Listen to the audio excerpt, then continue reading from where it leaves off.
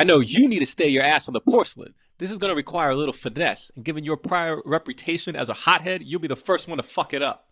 Hey, I wrote the fucking book on finesse, okay? You just wait for me to wipe my ass, Angel. I'm coming with you. Angel, get me a fucking podcast, Jack. I don't know. I mean, this is what we were saying. That whole scene is just... Isn't there some... Like, Garrett Hedlund's in the shower for the whole Correct. scene, right? That's like, right. while he's, yeah. Yeah. Right. I mean, this is... just a lot of energy. I was saying... a lot of testosterone. Oh my God, yes. So much testosterone. The quotes page for this movie is almost as long as the entire script. And I was saying this is a movie that doesn't necessarily have like an obvious iconic line to pull from, but also every line in the movie is demented, either as written or the way the actor chose to deliver it. But the toilet scene feels like the thing I want to represent the most. This didn't work as well to butcher for the opening, but this is the other exchange I just want to repeat from the toilet scene. Sure. Angel comes in. I gotta ask you a question. Me and Sophie did a lot of making up last night. Seems like I got a little rust on my tools down there. Opens his bathrobe. Yeah. Then Wahlberg says, whoa. Ask the cockologist in the shower. He calls Garrett Hedlund a cockologist. I guess I don't even... Is it supposed to be like a dig at him? And then Garrett Hedlund pokes his head out and he's like, yeah, it's a rug bird or whatever. Like he actually has a take. And he's like, oh, thank God. I thought my luck ran out. Right. It's insane. Well, because it's like there's the ongoing thing of like, does Hedlund get laid a lot? Like that is a point of discussion across the movie. But then they also throw a lot of homophobic jokes his way. When he dies, they get in some homophobic digs on his death. Not even deathbed, his death ground. Death ground. His dying moments. Right. So it's like the cockologist thing. Are they like saying he's the one who gets laid the most, or is it a dig on him being obsessed with dicks? Or he sees a lot of penises. Right. I don't know. I the other thing is just, isn't the whole point that these guys were raised by a nice lady? Yes. They do not act like they were raised by a nice lady. Well, they do. To be fair, they do talk about that right up top because he's like, they do. He's like, sounds like she did a terrible job. He's like, they're saints compared to what they would have been. Right, they look like congressmen. Sure. I think is what they say. Yeah, they look like congressmen. Like, I like that. I like that idea. Can I say, I think the most potent thing in this movie is whenever they envision Fionnuala Flanagan there with them. Like, I think that is a device the movie should have repeated more. It feels... Maybe had it a couple more times. Like, use it like sort of every half hour or whatever. Because you do walk out of this movie or walk away from this movie, or in my case, roll out of bed and over to the desk from this movie, asking a lot of questions about her, right? Like, she is such a presence that looms so large. You're trying to find the connective tissue between these four guys and what that upbringing was like on a day-to-day basis and all of that. And you get, obviously, so little of her in the beginning that every time... And it's only really those two scenes, right? She is good, though. She's very good. She's definitely, you're like, well, I could see how she raised these four brothers. But there's the dinner scene and the end scene, and both of those times I'm like, I'm starting to get it, you know? Right. By the way, my wife... Tessa Humble brag. has never watched Lost, humble brag, and we're watching Lost now, and so it was just very cool to see Faraday's mother.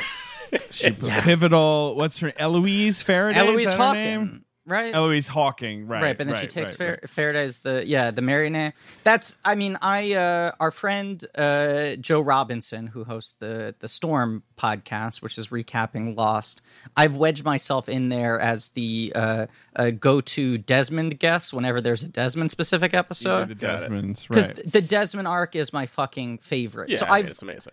I've rewatched just the Desmond arc 2 times in the last year. And... Her entrance is incredible. That first scene where she's like making small talk with him, and then she does the pin turn to like, "You're not supposed to buy the ring." Yeah, is the moment where it feels like, how fucking big is this show? Where you suddenly went like, is this show gonna do everything? Yeah. We're messing with like space and time and fate now. You're not supposed to buy the ring. Oh man, it's creepy when she delivers that. It's line great. You're like, who is she? She's a great actor. She is great in this movie, and yeah, it's a failing that she's not in it more. But this, of course, is a podcast about filmographies. It's called Blank Check with Griffin and David. I'm Griffin. Mm-hmm. I'm David. It's about directors who have massive success early on in their careers and are given a series of blank checks to make whatever crazy passion projects they want. And sometimes those checks clear, and sometimes they bounce baby. This is a mini-series on the films of John Singleton. It's called Pods in the Cast. Mm-hmm. Our guest today, a dear friend of the show, one of the oldest friends of the show, one of the oldest supporters of the show, been far too long since he's been on the show, from Astronomy Club, from the Black Man Can't Jump in Hollywood podcast, Jonathan Braylock. Thank you for having me. The fourth brother of Blank Check. It's been, long-time fan. Goes way back. Way back to when this podcast was just a joke. Yep.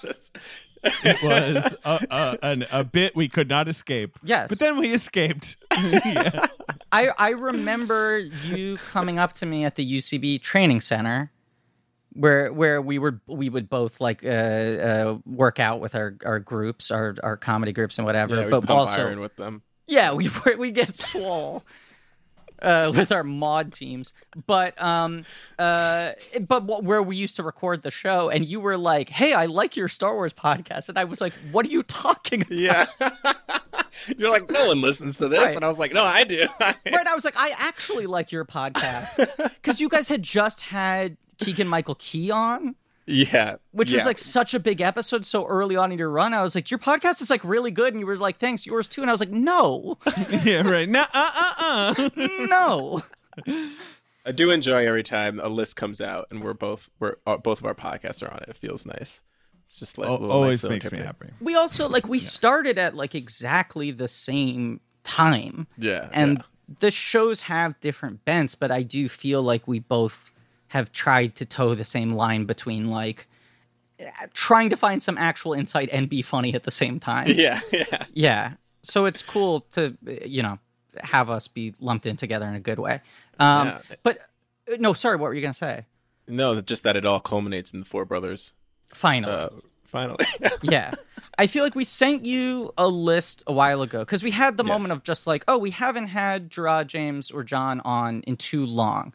So we sent both of you guys, I feel like, the list for like 7 months out in advance. Yeah, it was like Musker and Clements, right? And, all of the stuff we were right. doing. So Gerard and James both took Musker and Clements at the beginning of the year, but you very quickly put your chips down for like Four Brothers is wild. I would really like to talk about Four Brothers. I think about that movie, and then you had been pushing hard for Carpenter during March Madness. So when he won, I was like, look, we haven't booked any of the Carpenters. Do you want a Carpenter instead of Four Brothers? And you were like, no, I want to stay on Four Brothers. Yes. Four Brothers. This is a big one. This is a wild one. In a weird way. There's a lot here. Yeah. I mean, can you explain your history with it and the decision-making process of staying on Four Brothers? Yeah. I mean, well, I wanted to do a movie that like I felt like there are movies that people talk about all the time. Right. Yes. And so John Carpenter has a lot of those films, and John Singleton has a lot of those films too. But Four Brothers is one of those ones where it's just like, this is a blockbuster movie that I'm sure like a lot of people haven't seen, like, because it's very specific. It's like if you didn't like Mark Wahlberg in the early aughts, or you're not really into like action movies, you probably didn't catch this one. It was also like an August blockbuster. And I feel like you have more substantive movies that come out in August now. I feel like they pack every single weekend, but it used to be the first weekend of August is the last weekend you can release a major film. Right. And then the final couple of weekends in August, you have movies that open to like 15 or 20 and are decent, like third base hits, maybe. Yes, that's right. Right? Like, and this was that corridor of just like, oh yeah, like last weekend of August, I'll go see a Mark Wahlberg movie. Right. With like 3 guys who Hollywood is continuing to test out as movie stars. Exactly. And I think that's what did it for me. Honestly, one of the biggest reasons I wanted to do this podcast, this movie was because of Chiwetel Ejiofor's performance. Yeah. I think like this is the movie where like he really stood out to me as like I was like, oh, this dude's gonna be huge, and he was because his presence in this movie. This character is nothing really. This character is just like the most basic villain. On paper, there's nothing there. Yeah, it's like he wears a big jacket. He's mean. He's mean, he's I'm sexist. done describing the character to you, right? Well, Like, but he's mean in a specific way. He's mean where he makes people do crazy Pasta. shit. Yeah, He's eat petty. pasta off the floor. Yeah. Sit with the kids table. Like yeah. Well, power let's, moves. Honestly, Let's talk Chiwetel for a sec, because this Yeah. is in the middle of Chiwetel just like I guess it's just like whatever you've got, he'll do it. He's just suddenly like he's in, his breakout in movies is Dirty Pretty Things, right? And then he's like in Love Actually for a second. For a hot second. He's the cuckold. No. Right, yeah, He is not essentially. Right. In a very age-appropriate marriage to Keira Knightley. Keira Knightley was like 14. Let's and also anyway, call out he's like the only black actor to have a primary role in a Woody Allen movie, period.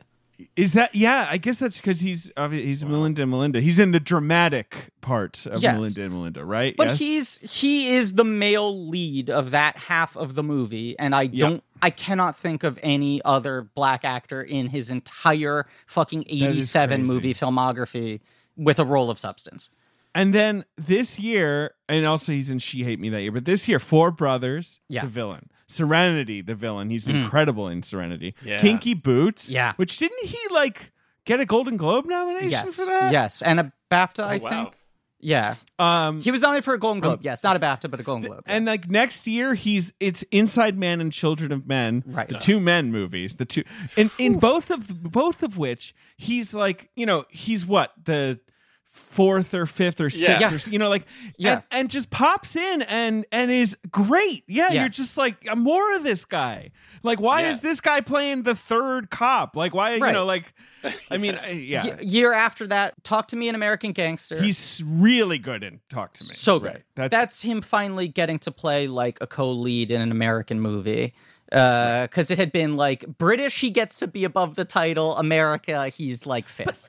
Yeah. Even all the way to like Salt, right? Yeah. Like he's still just kind of like playing one of the guys in that. I know he's like That's kind of the true. third lead in that. He's like Yeah. chasing Salt, who is Salt, of course, the question on everyone's lips. Sure.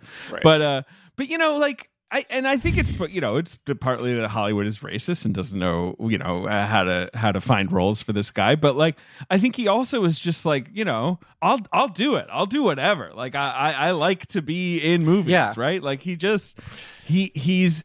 not a particularly egotistical actor, and he is in these scenes where he doesn't. In this movie, he kind of takes over his scenes, but in a lot of these movies, he doesn't. He does what Right. the movie asks. He's a character actor. Who's hot. But he's hot, and he also is good at being a leading man. He's not one of those That can do that guys- too. Yeah, He has right. the charisma and he has the gravitas and the star power to be a Yeah. leading man, but he is a character actor. And the thing is, this is the time in which the black actors who got to be the leads of movies were more personality actors and they're bigger stars. Like, because as great as Denzel is, still kind of a personality actor, right? You have Will Smith, and then it was like the comedy stars. There's the Eddie Murphy, Martin Lawrence, right. Chris Tucker. Yeah. It was like those were the black actors who got to be the lead of a movie, and everybody else, if you were a black character actor, you probably like 3, 4, you get to play a cop here or there, like Right. that kind of thing. Right. Yeah. No, and I mean, I've been invoking you a lot throughout this miniseries, and Black Men Can't Jump in Hollywood in general. But you guys always sort of talk about how much more willing Hollywood is to make a musician with zero acting experience a lead than to sort of like cultivate a career of an actual black actor, like a trained black actor. Right. And it feels like that Have has it in Four Brothers. right. It started shifting in like the last 10 years. It's a thing I kind of keep thinking about watching all these Singleton movies of like, it does feel like there is this wave of like, and most of them, by the way, like have to have come out of the toniest acting schools in the world, right? Where you have like Winston Duke and Lupita from Yale and you Right. have like Jonathan Majors from Juilliard and Corey Hawkins too. But there's like Right. finally this beginning of like classically trained young black leads starting to like carry movies. But in this era, yes, it's like Chiwetel's got the and two of the four brothers are played by musicians. And one of them, this is Singleton's third time being like, he's a movie star, he's a movie star, he's a movie star. And Andre Benjamin is someone where it felt like Hollywood was demanding him to be a movie star. Like he had Right. been a little reticent to start acting, and everyone was like, you should be a movie star, right? Right. Right. This is one of those movies where you cue this movie up. The cast, Finola Flanagan gets shot, obviously. Sure. The cast list starts rolling. It's a long time before there's a name you don't recognize. That is the fun. That's of the crazy. Like, exactly. It is. You're like, oh my god! Like everyone is in this. I was also doing the Chiwetel, math on this. I mean, like, Terrence Howard gets his Oscar nom this following year, right? Because this Hustle and Flow and this movie come out within a month of each other. Correct. This is the year that he's in this Hustle and Flow, Crash. Yes. And gets a lot of those sort of critic awards where they're bundling all of it together. Or People, whatever. Yes. the question was, will Terrence Howard get 2 nominations or 1? And he only gets the 1. Taraji was sort of like on the outside list for supporting actress. Then she finally gets her nomination a couple years after this. Wahlberg gets his nomination the year after this, or 2 years after this. With The Departed. Right, and then Chiwetel has to wait a little bit longer, but it's like there are 4 people who are within like 5 or 6 years of getting their first nomination in this movie. Right. Right. Tyrese is still waiting. And then, Sofia Vergara with it's just like Yes. Yeah. You're like, wait, Sofia Vergara, and then it's like Josh Charles. Wait, Josh Charles playing another corrupt cop like a year after SWAT. Yeah. Finola Flanagan, Barry Shabaka Henley. We love to see him. Anytime he rolls in. Yeah. Could have done with more of him. Adam Beach has a scene in this movie. Yeah. Like, I think people want to work with John Singleton still. I do think that's part of it. Like because this movie, it's a pretty straightforward, well, plot-wise, it's not totally straight, but it's it's an August movie. Yes. But, Singleton's giving it that weight, probably, right? Oh, Singleton's making it? I I want think to work so. with John And Singleton. he's a good actor's director. Yeah. I like this movie. This movie's kind of good. I don't know. It's sort of ridiculous. It's kind of so stupid, but it kind of rules. I don't know. I get a little frustrated watching it because I feel like it should be better. And I can't figure out what doesn't quite work. Like, it is entertaining and fun, but you're like, this thing should rip. On paper, this should be the ultimate guilty pleasure, It's got like 50 plots, that which is sort of a problem. Like for a 110-minute movie, it feels like a mini series level of shit going on. I don't know, Bray, I assume you like Four Brothers. I assume that is, or is it just Chiwetel that you wanted to swing in for? That's what's drawing you here. Yeah, I mean, the reason first of all, the cast is definitely a part of the reason why I love this movie, because it's one of those movies that sticks with you because the cast is so great and like everyone is committed to what this film is, which is a lot of testosterone, just like the idea of like, well, but then this idea of like this idea of family, and even though it is for sure like a somewhat of a toxic family, it's still a family, and you like, and so there is something really endearing about it. It's like, I also grew up in Jersey, and then grew up at a time where people had this kind of like friendly animosity where you're just like making fun of each other. Like, that's how this guy loves you, that they're constantly ragging on you, and so that like that part of it, obviously there's like a coolness factor of these guys seemingly can get away with anything, which is amazing. They're constantly just holding people at gunpoint in public places all the time and never getting caught. Not one person ever like accuses them to the cops, which is like, cool, I guess that's just Detroit. Like interrupts a basketball game. Like a high school basketball game. Yeah, this paints a real picture of Detroit as a fully lawless society. Yeah, it's truly lawless. That first scene where Howard goes to talk to them in the backyard, I guess after the funeral, And he's kind of like, hey, you guys aren't going to do that Four Brothers thing, right? Like, he's not just like, hey, don't try to take the law into your own hands. He's like, don't do whatever weird action movie thing you're thinking about doing now. I sure wouldn't want there to be a series of set pieces. Right, exactly. Armed sieges on like residential streets, essentially. Like that would really fuck up my week. Yeah, I don't know what it is. It's just like it's just a movie that I feel like works. It's one of those.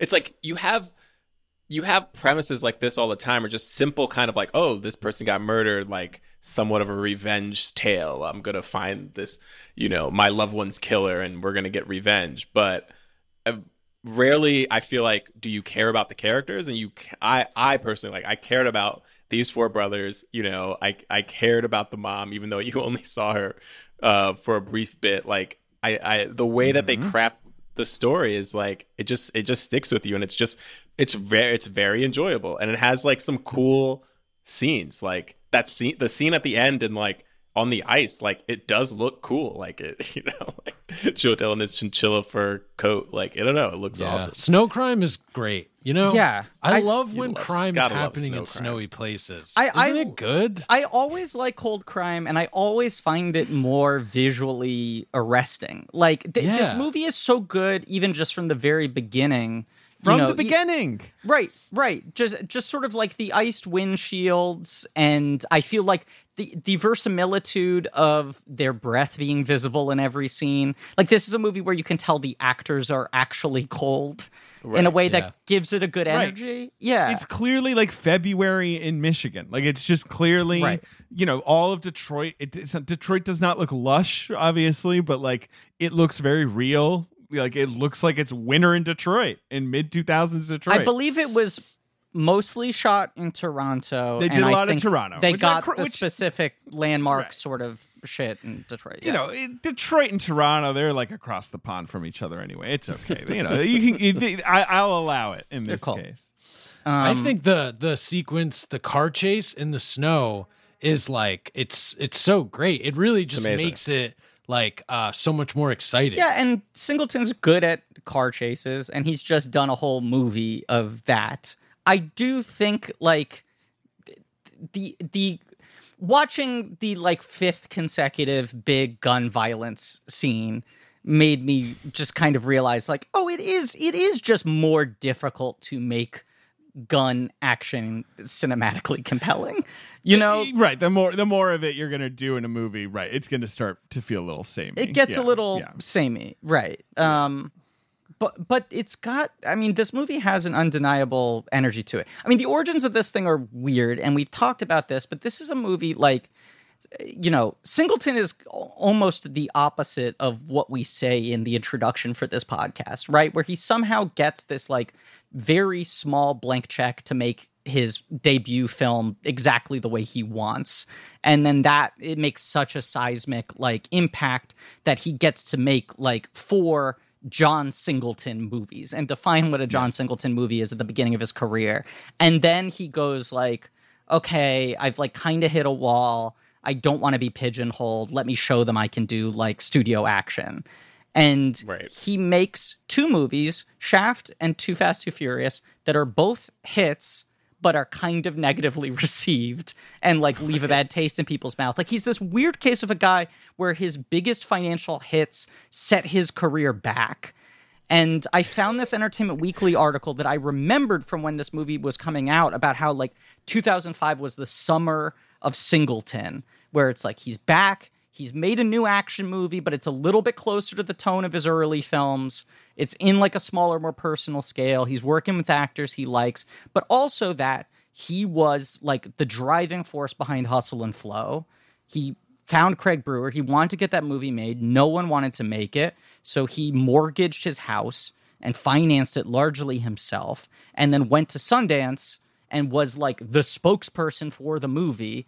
And that movie being a hit was seen as much as a comeback for Singleton as it was the emergence of like a new director. And he got the biggest deal in the history of Sundance at that point in time. That was a huge Sundance, bidding war movie, right? Like $16 million. Right. Well, this was the crazy thing though. everyone was like, bidding around that amount. It was like 7.5. Now it's 8.59. And Paramount said, we'll give you 9 plus Singleton. We will give you a 2-picture deal to produce 2 more movies at budgets similar to this with your fee baked into it. So it was like $16 million to Singleton, essentially. Right. And wait, so are Black Snake Moan and what's the other one? Illegal Tender? No, that's in 2011, Singleton sued Paramount for $20 million for breach of contract. Oh, wow. So even Black Snake Moan wasn't part of that deal, maybe. I believe it wasn't. It went to Paramount, but I think it was its own thing. That was somehow. Like an indie movie. I don't know. Right. It was supposed to be him sort of finding new guys and making small movies of that size and whatever. And I think also this movie was already happening. Hustle and Flow shot the same time as this movie. So Paramount releases 2 big Singleton movies within a month of each other. He's doing so much press for both of them. I think he was like, this is my home studio. I'll be able to foster a new generation of young filmmakers here, and I'll be able to make my movies here. And then he doesn't make another movie until Abduction, and Paramount claimed that nullified his contract because he went and made another movie with another studio, and that was against the first look deal. And Singleton was like, "You're so fucking right." Singleton was like, "My first look deal ran out. Like I took Abduction because that had finally run out, and you guys hadn't used me for 6 years." Our researchers have run down here. We got to go through this. Like all the movies he was attached to in the 2000s that never happened. Like there's so many, because there's the biggest one is Luke Cage, right? That's the Columbia post Spider-Man is like, we want to do a Luke Cage movie with John Singleton. And that's like John Singleton's big passion project. With that Tyrese. Never happens. With Tyrese obviously being the he sort of wanted obvious. to do it, I feel like, right after Spider-Man, and it was like gaining some steam. And then when Spider-Man 2 was huge, they were like, okay, now Sony really wants to do Marvel movies. This time period is the closest that movie comes to getting made.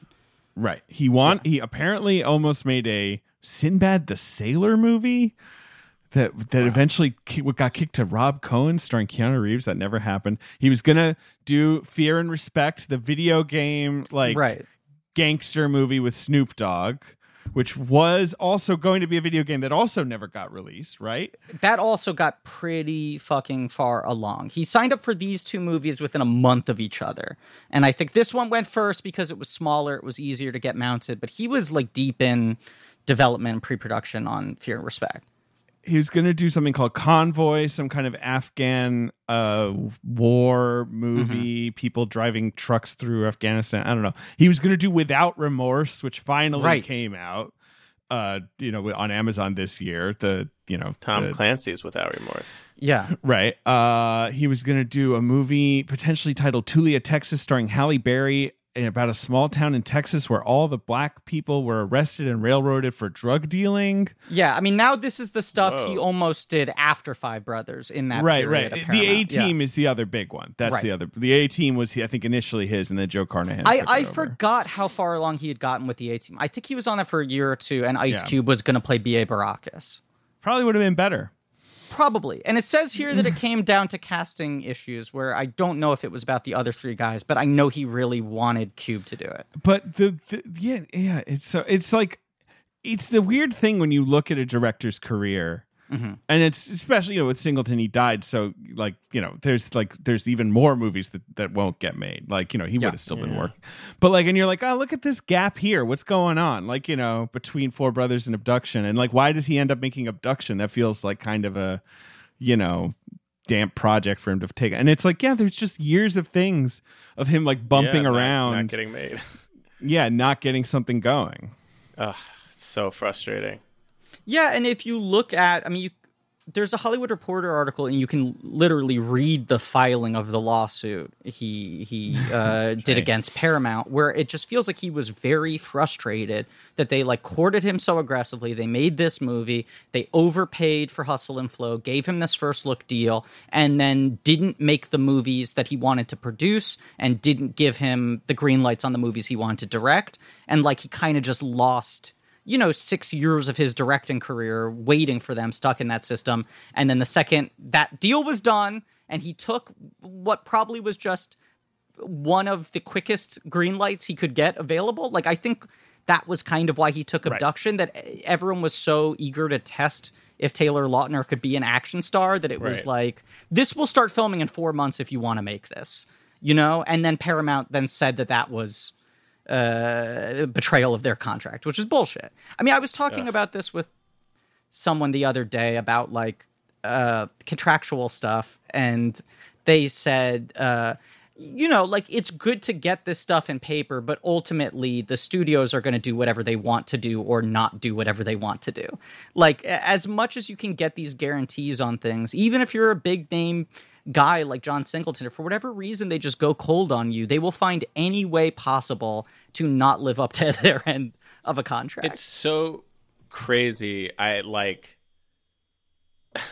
was talking to a friend of mine who has a first look or one of these overall deals, and they were like, oh yeah, like, I thought that the perception was, oh, this overall deal means they really want to make something for me, so every time I bring something up, they're going to try to make it work. And they realize, like, oh no, it feels like the overall deal is just to make sure that I'm not making stuff for my competitors, right? Yeah, it's a golden handcuffs kind of thing. That's really all it is, and it's just like, it's so crazy that that's how people work, but it for sure is in Hollywood. Oh yeah, that part of Hollywood is like, it's the reason, like, people are like, well, why is so much trash made? It's like, it's stuff like this that happens. Yeah. Like, you know what I mean? You have like great people who can't get stuff made, even though they've proven that they can do it.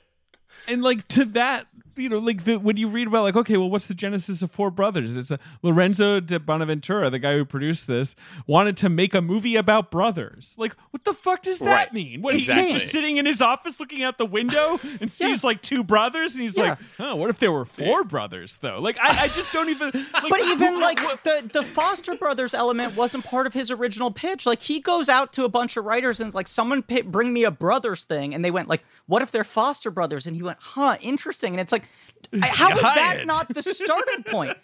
The starting point was just a thing about brothers. Oh, give me a break. It was that general though. Like, Lorenzo di Bonaventura, he was the head of Warner Brothers in a really strong run. Like, Matrix was one of his many sort of movies that made him 90s. look like a visionary, right? Like, if you have a movie like Matrix come out under your stewardship, you get to cash out on that for decades. He did the Matrix, and he bought the Harry Potter rights. Right, he was the one who swept in fast and got those. So those were his big wins, right? He goes independent after this, or, you know, rather, he becomes an independent producer rather than being a studio head.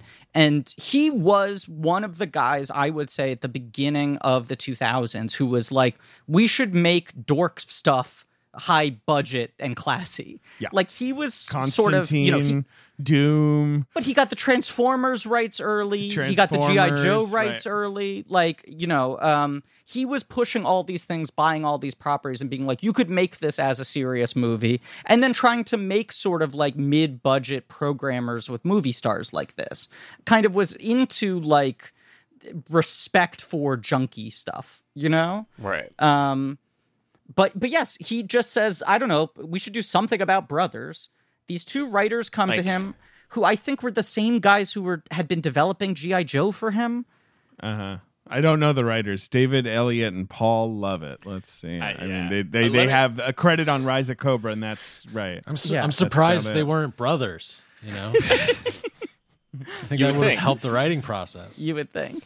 I am starting to get at a point in my career where I'm I'm having my agents come to me with this kind of stuff, like this, like, very loose, like, hey, this production company or this, you know, this famous person or this studio wants to make something based off of this very loose IP. Do you have a pitch? And it's like, what? Like, it's like, here's an article about this, you know, person. Here's a It's just like, oh, they want to make something about like the idea of somebody coming up in hip hop. Do you have an idea? And it's like, you have no show. Like what? Or blank wants to do a comedy now. Blank learned French. Is there anything you can write where they can speak French? Right. And I own half of whatever you pitch, by the way. So it's basically like, do all the work. And do all the work. Take it to them. Yeah. And I'm just like, oh, this is what it is. It's your bit, David, but this movie really is Lorenzo di Bonaventura, one of the most powerful men in Hollywood at this point in time, leaning back in his chair, like holding out the like director's like Panavision fingers, right? And staring off into the middle distance and going, what if there were four brothers? Like that. Yeah. Although, no, to be fair, he said, what if there were brothers? And these two fuckheads walked in and said, what about four? And he gave them, that's the number. He was like, I'll pay you $1 million. Yeah. You can't leave this room. You can't take this to anyone else. Yeah. I think Wahlberg is the first person aboard, and he brings Singleton aboard. Like that's they're pals. There's a piece I feel like I talked about in our Shaft episode that Shane Salerno wrote for Deadline when Singleton died, about his experience working with Singleton on Shaft. And in it, he mentions that they were flying somewhere for the movie, and Wahlberg was also in first class, and the three of them and a fourth person I'm now forgetting all just talked about movies for like the entire flight, just sort of dorked out about movies, and Wahlberg was talking about how much he wanted to do something with Singleton. The other thing that the great J.J. Birch, now doing research for us on the podcast, pulled up a lot of really incredible excerpts of interviews with Wahlberg around this time, where Wahlberg was kind of like, I made all these movies that I think are dumb. I worked with all these big directors that people told me would be good for my career, and they were stupid, and I was right. And Wahlberg... He's talking about, inarguably, the good movies that he has been in, basically. Well, look, here's the thing. It's half the good movies that he's been in, and half... I was realizing this. The only Wahlberg movies we've covered on this show are all of Wahlberg's flops where he was miscast by an auteur, right? Where it's like That's The true, Happening, sure. Truth About Charlie, Planet of the Apes, where you could just tell the directors were like, look, you got to work with this person. To the point where when he's making this movie and Scorsese's trying to get him in The Departed, and he's doing interviews for this movie. I guess when this movie's coming out, he's like, I don't know if I'm going to do it. I don't know. I'm edgy about it. Like, because he's like, they're telling me I can't turn down Scorsese. I can do whatever the fuck I want. Don't tell me I can't turn down Scorsese. Every time I work with a good director, it's bad. But I remember when, what was it called? Broken City? Broken City is the is that what it's called? One of the Hughes brothers. The Hughes brothers. Yeah, it's called Broken City. Yeah, the corrupt mayor movie with him and Russell Crowe. Where I remember his press tour for that movie, which just like bombed and didn't really exist, was him going like, no, this is the kind of movie I actually like. I don't like all those other movies I'm in that you guys go see. This is the kind of movie my dad would have actually respected. This is what I wish I could be doing all the time. And Four Brothers feels like the beginning of him being like, this is when Entourage is starting up. He's had some big hits, but he's had some big flops on his resume. He's getting more active as a producer. And he's just like, I don't know, I kind of want to make like cops and criminals B movies. Like I want to make like inner city tough guy movies. Right. This is kind of a good run for him. You know, he's just done Italian Job and I Heart Huckabees. I Heart Huckabees is like obviously his best performance ever. I mean, I guess you could argue for Departed, but like he's so like vulnerable and funny and like open in that movie. It's an incredible performance. His response to it seems to be like, yeah, the movie was weird. I didn't like it. I don't fucking get it. I mean, but, I want to read this exact quote here. He said, this is in August 2005 to promote this movie. He said, imagine all my friends watching I Love Huckabees. They're like, it's pretty cool when you punch that guy in the face, but the rest of it, who gives a fuck? How am I going to explain an existential comedy to my buddy who just got out of jail? He wants to see tits and ass and some heads being busted.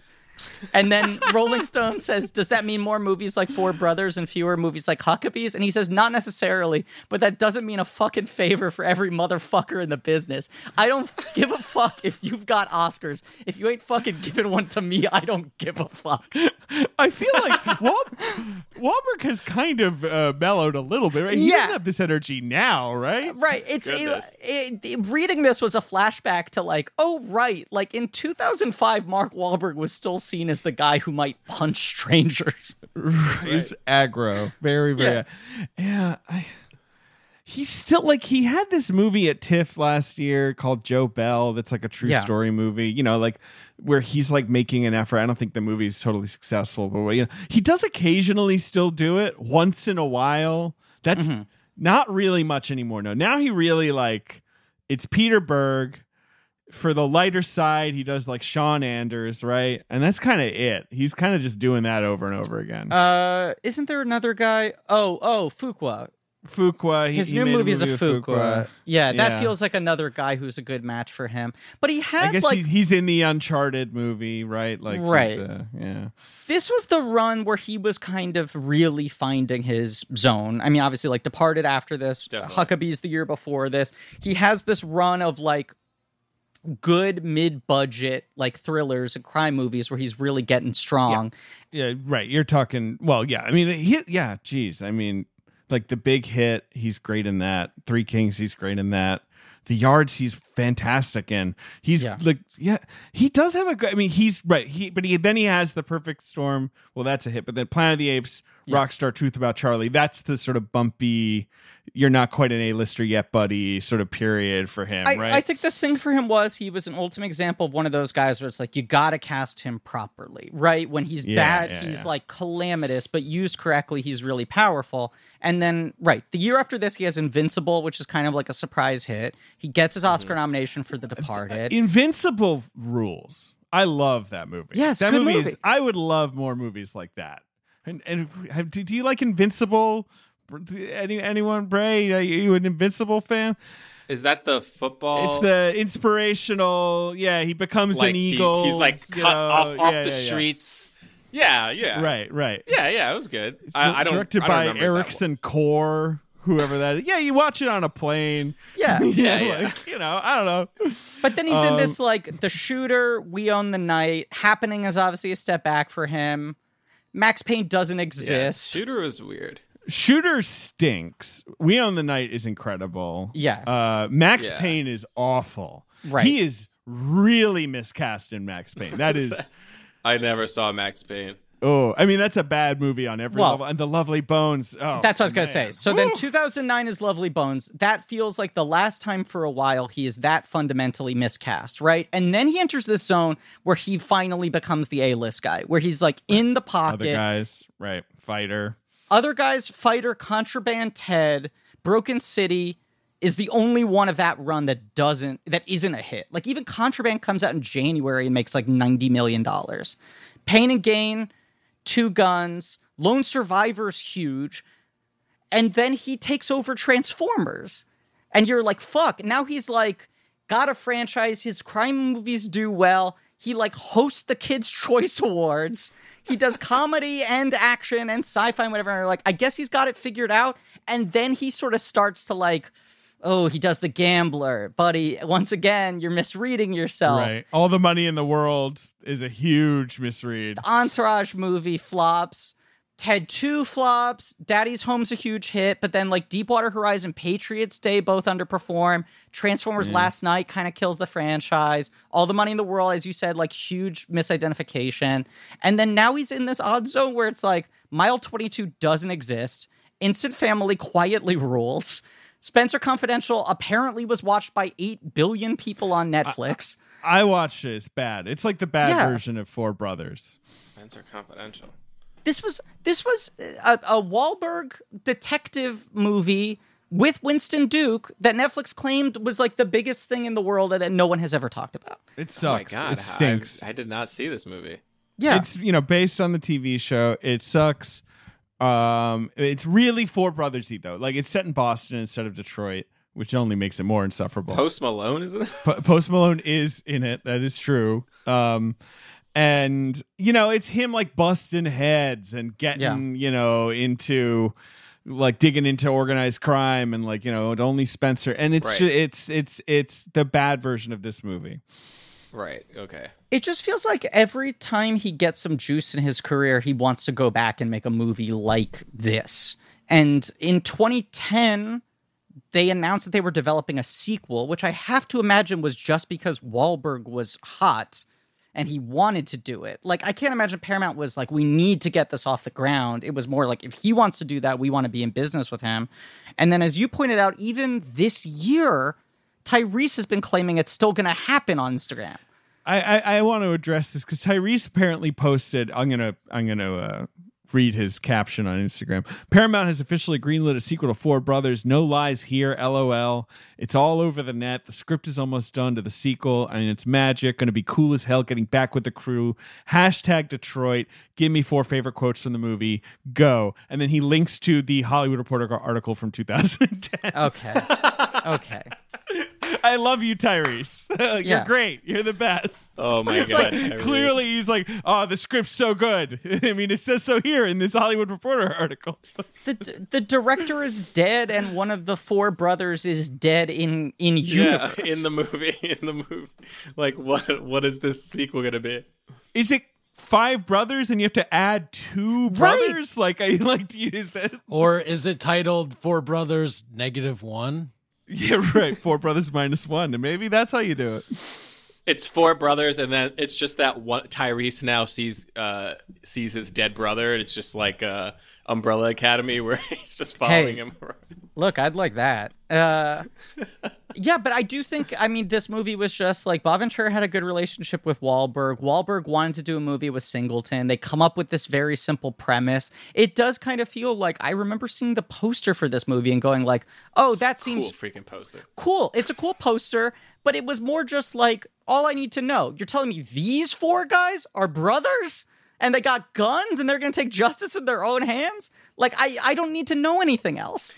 I was gonna say, like, I always find it weird when I watch certain movies that have these kind of simple premises, but they're premises that I like. You know, I gravitate towards these types of movies, and yet the movie just somehow screws it up. It's not good. It's less because I don't need a movie to be innovative all the time. I just want it to be interesting, exciting. I want the action to be good. I want the acting to be fun, you know, and I want it to just make enough sense so I'm not constantly questioning the logic of the film. And yet it feels like Hollywood has such a hard time making these types of movies, and that's why it's like movies like this, they stick out to me, because I'm like, I remember Four Brothers. Like, that movie, like it did everything you wanted to do. It's successful in it. It's fun.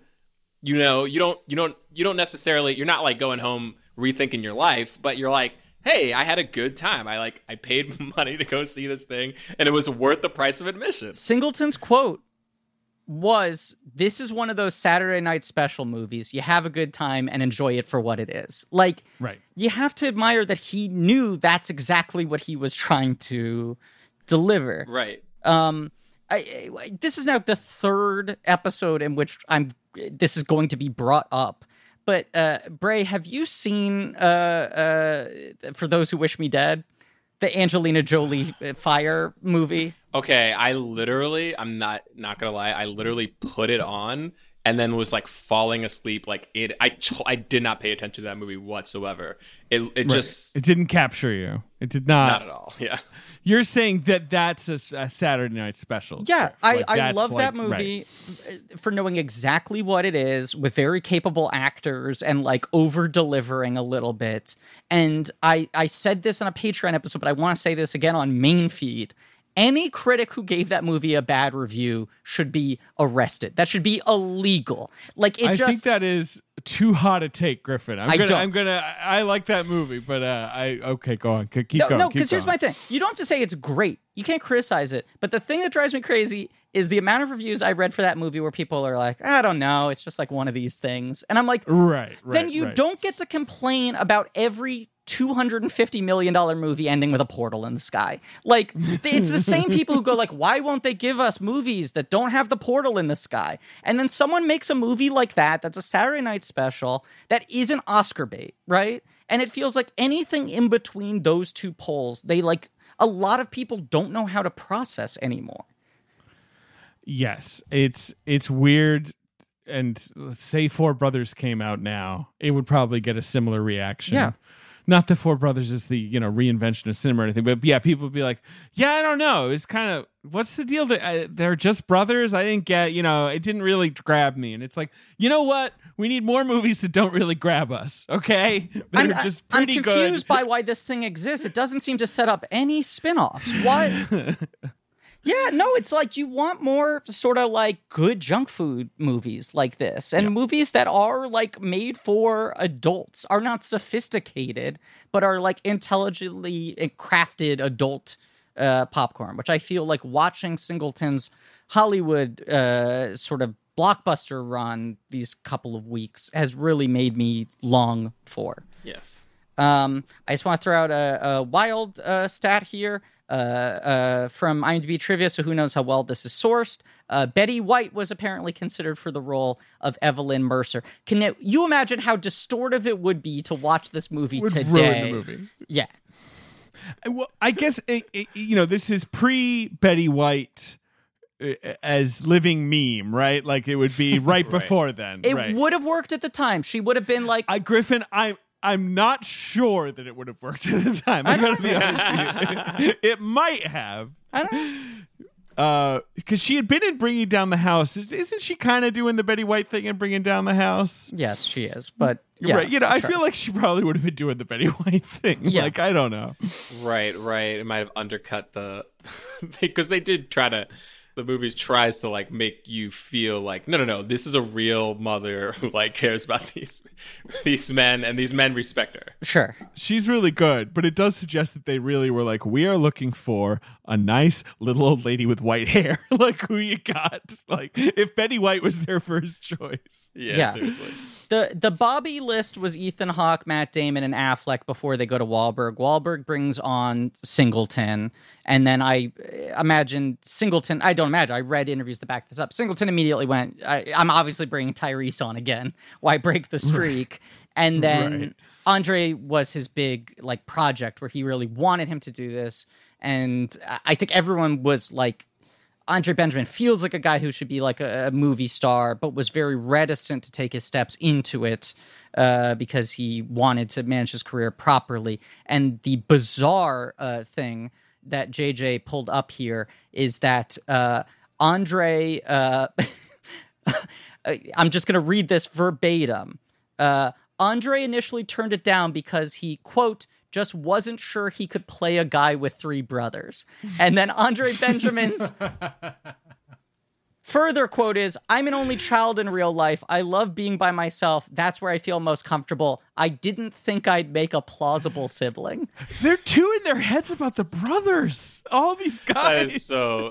First of all, that's hilarious. But also it worked out because he was the brother who was kind of the most estranged. Yeah. It's true. And it like he's actually the distant one. It felt right. Like he was like he's in it, but you always feel like he never felt like he really belonged in this crew, and he has to like put it on, and you're like, oh yeah, he's playing this role great. He seems a little bit out of remove. Yeah. He seems like he's the one who's a little more elitist and judgmental. The whole movie, most of its tension comes from trying to figure out whether he's with them or against them. And that's not the way probably anyone else was envisioning using Andre 3000 as an actor at this point. Like if you think about Heya being 2 years earlier than this and Be Cool being exactly the part he's probably being offered 8,000 times a week. It's smart hilarious for rappers, Singleton to use him this way. And then, and then the Headland part was just like, okay, here's a role for one of the white guys we're testing out whether or not he could be a movie star. And Renner and Cooper were apparently both in the running for it. But Headland's much younger. Headland's 20.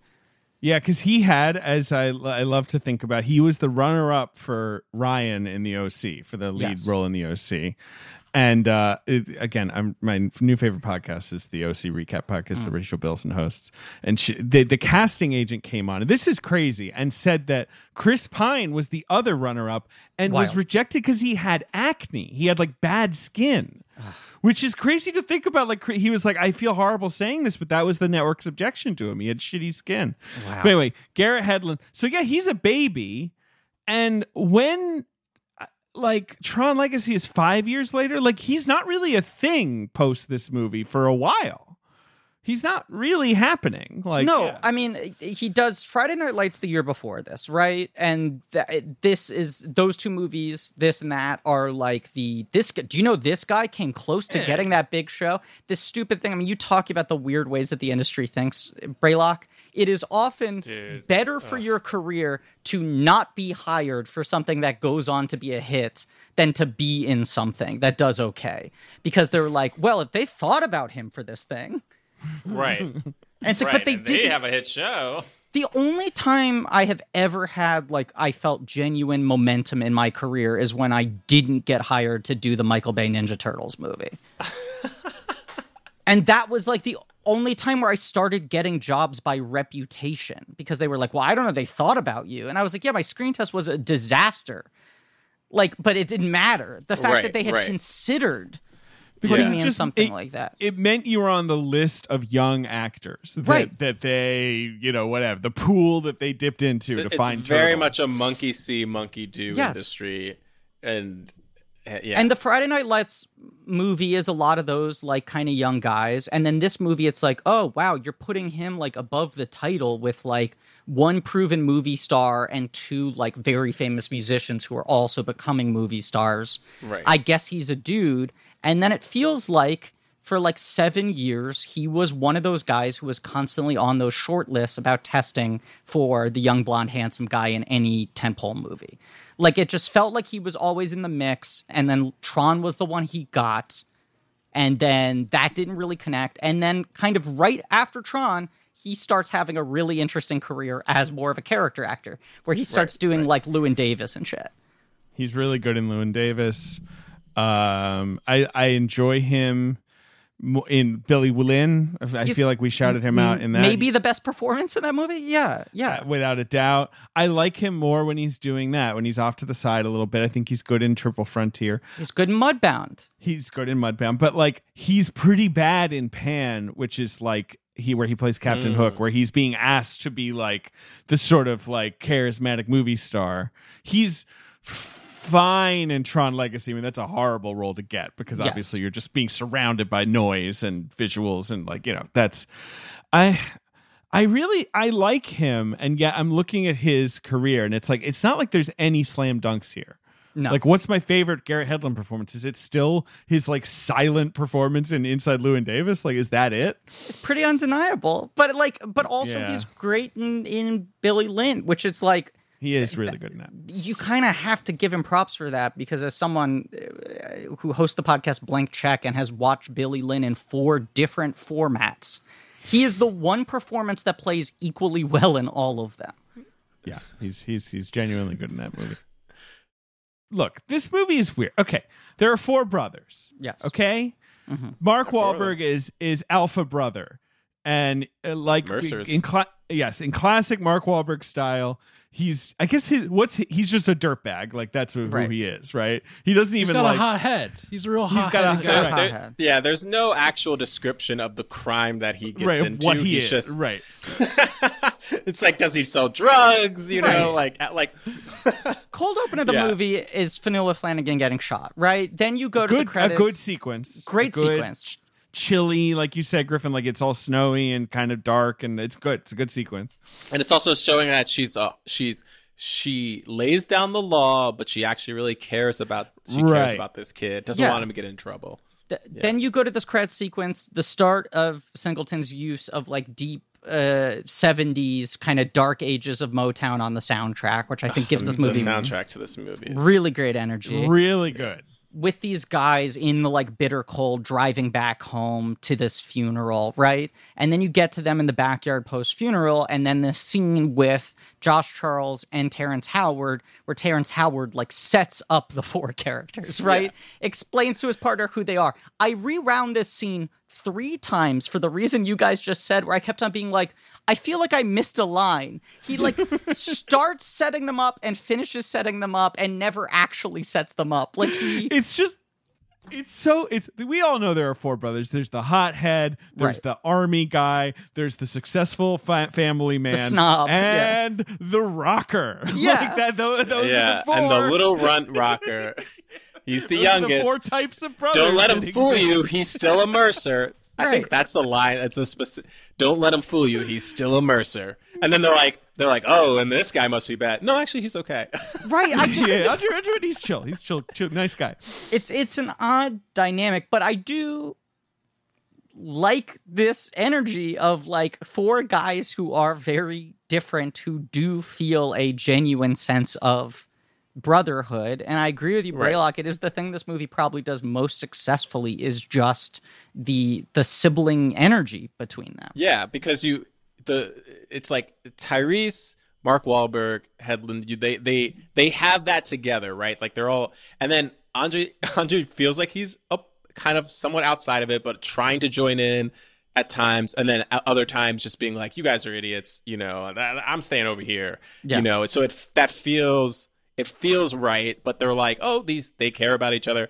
You kind of don't care about what their lives were, like how long it's been. Like they're like, oh, like there's just a general feeling that they've been away for some time, even though the one kid like seems like he's very young. So I'm like, how long has he been away? A year? Like he couldn't possibly have been away that long, But it's like they both have the feeling like they haven't been here in 10 years, and also they were here like yesterday because they haven't skipped a beat. Like everything that they do in this movie, it's just with the utmost confidence, and like the only thing that's changed is that Victor Sweet has now, like, I guess, taken over. He's the head gang member of Detroit.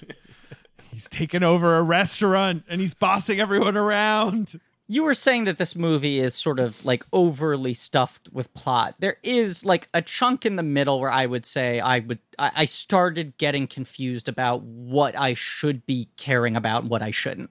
Like in a movie like this, you go like, which threads do I actually need to pay attention to versus what is just superfluous kind of like exposition. Yeah. It's a revenge movie where they get their revenge pretty early on, but there's still like a good chunk of them hunting down the killers and killing the killers. And then then we've got an hour and 20 minutes left. There's the mystery. Right. Right. And then it's like, okay, well something's up with Andre's character, in terms of like public corruption and state senators and payoffs and all that.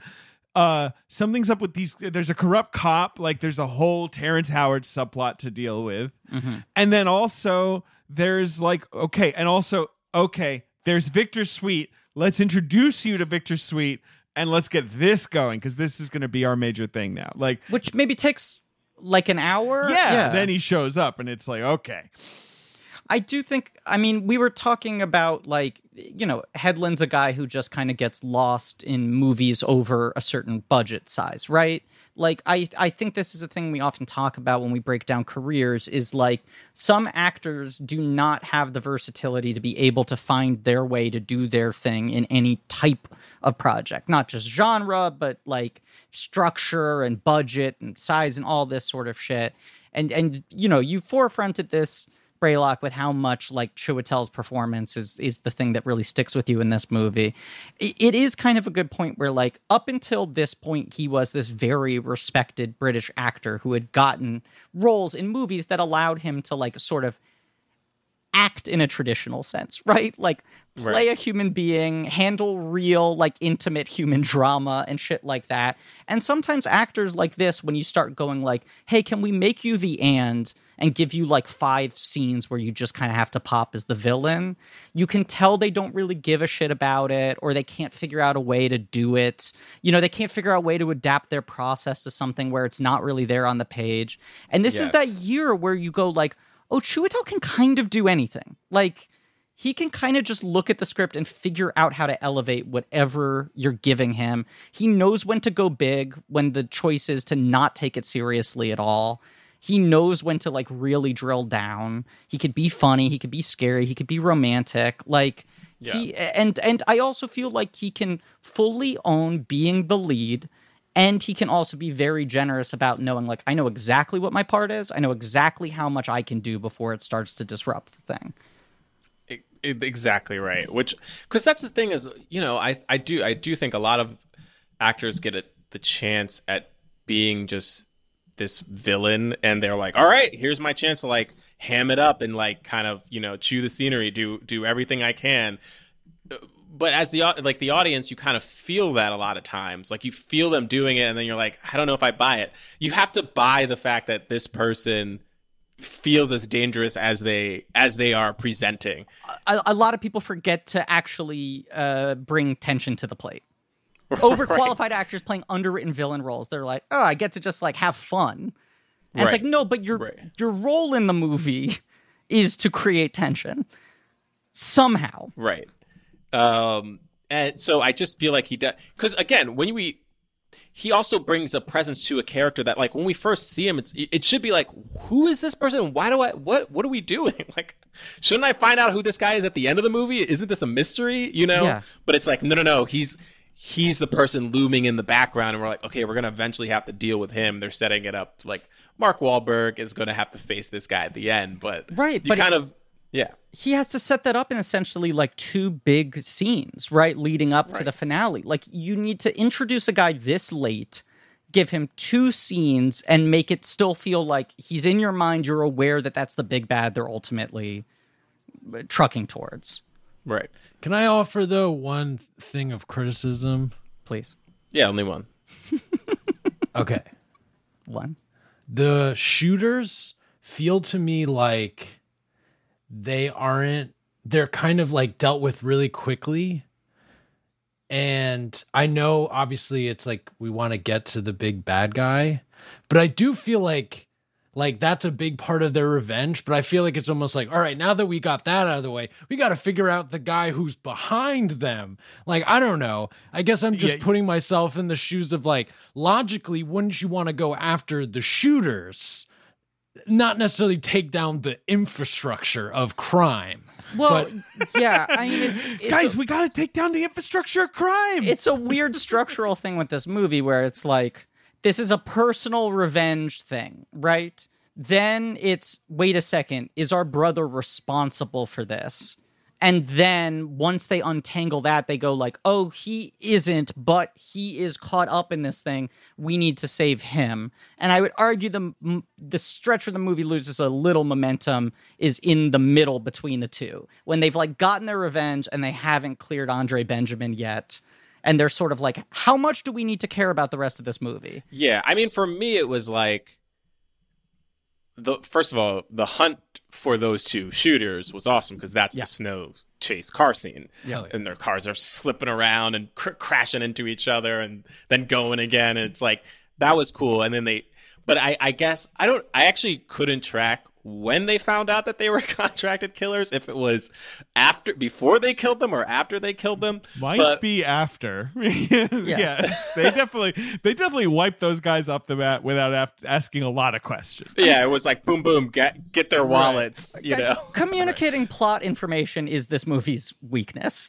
Where sometimes you go like, has that been confirmed, or am I just inferring this? Right. It's like, oh, I know they're contracted. I, the audience member, know they're contracted killers. Does Mark Wahlberg know this yet? Like, I don't know if Bobby knows guys. it. Yeah, because he certainly killed him like he knew that he was like, you know. I will say though, once you know, and once it feels like everybody now knows that it's contract killers, I would say you don't care about. Like, those are the people, they got paid to shoot them. Yeah, you want them dead, but you also, the real revenge is the person who ordered the hit. Right. You know, that's the real. Yeah. I feel like I don't know.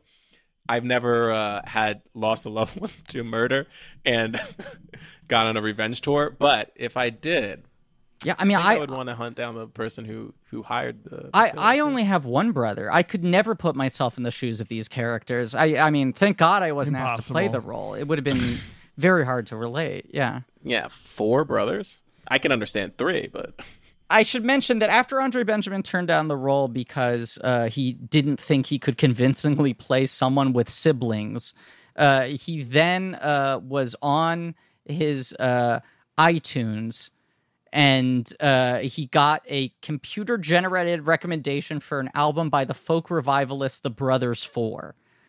And that he took as an omen. He called Singleton. He said, never mind, I'm doing the movie. So this is Andre Benjamin's career decision-making process.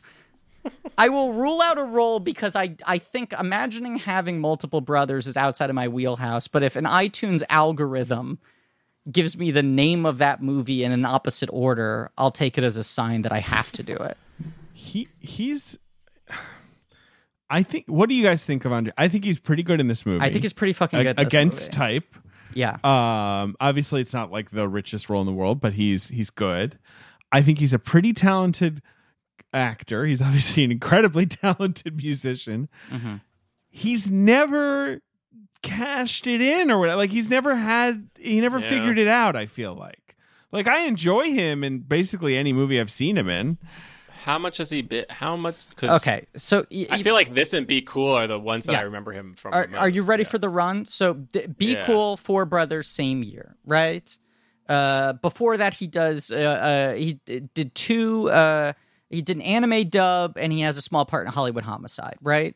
The same year as this, he also does Revolver, a Guy Ritchie movie that doesn't exist. Yes. The Guy Ritchie, it exists. It's a famed bomb. It's Sure. it's the one that's all like Kabbalah influenced. It's crazy. Yes.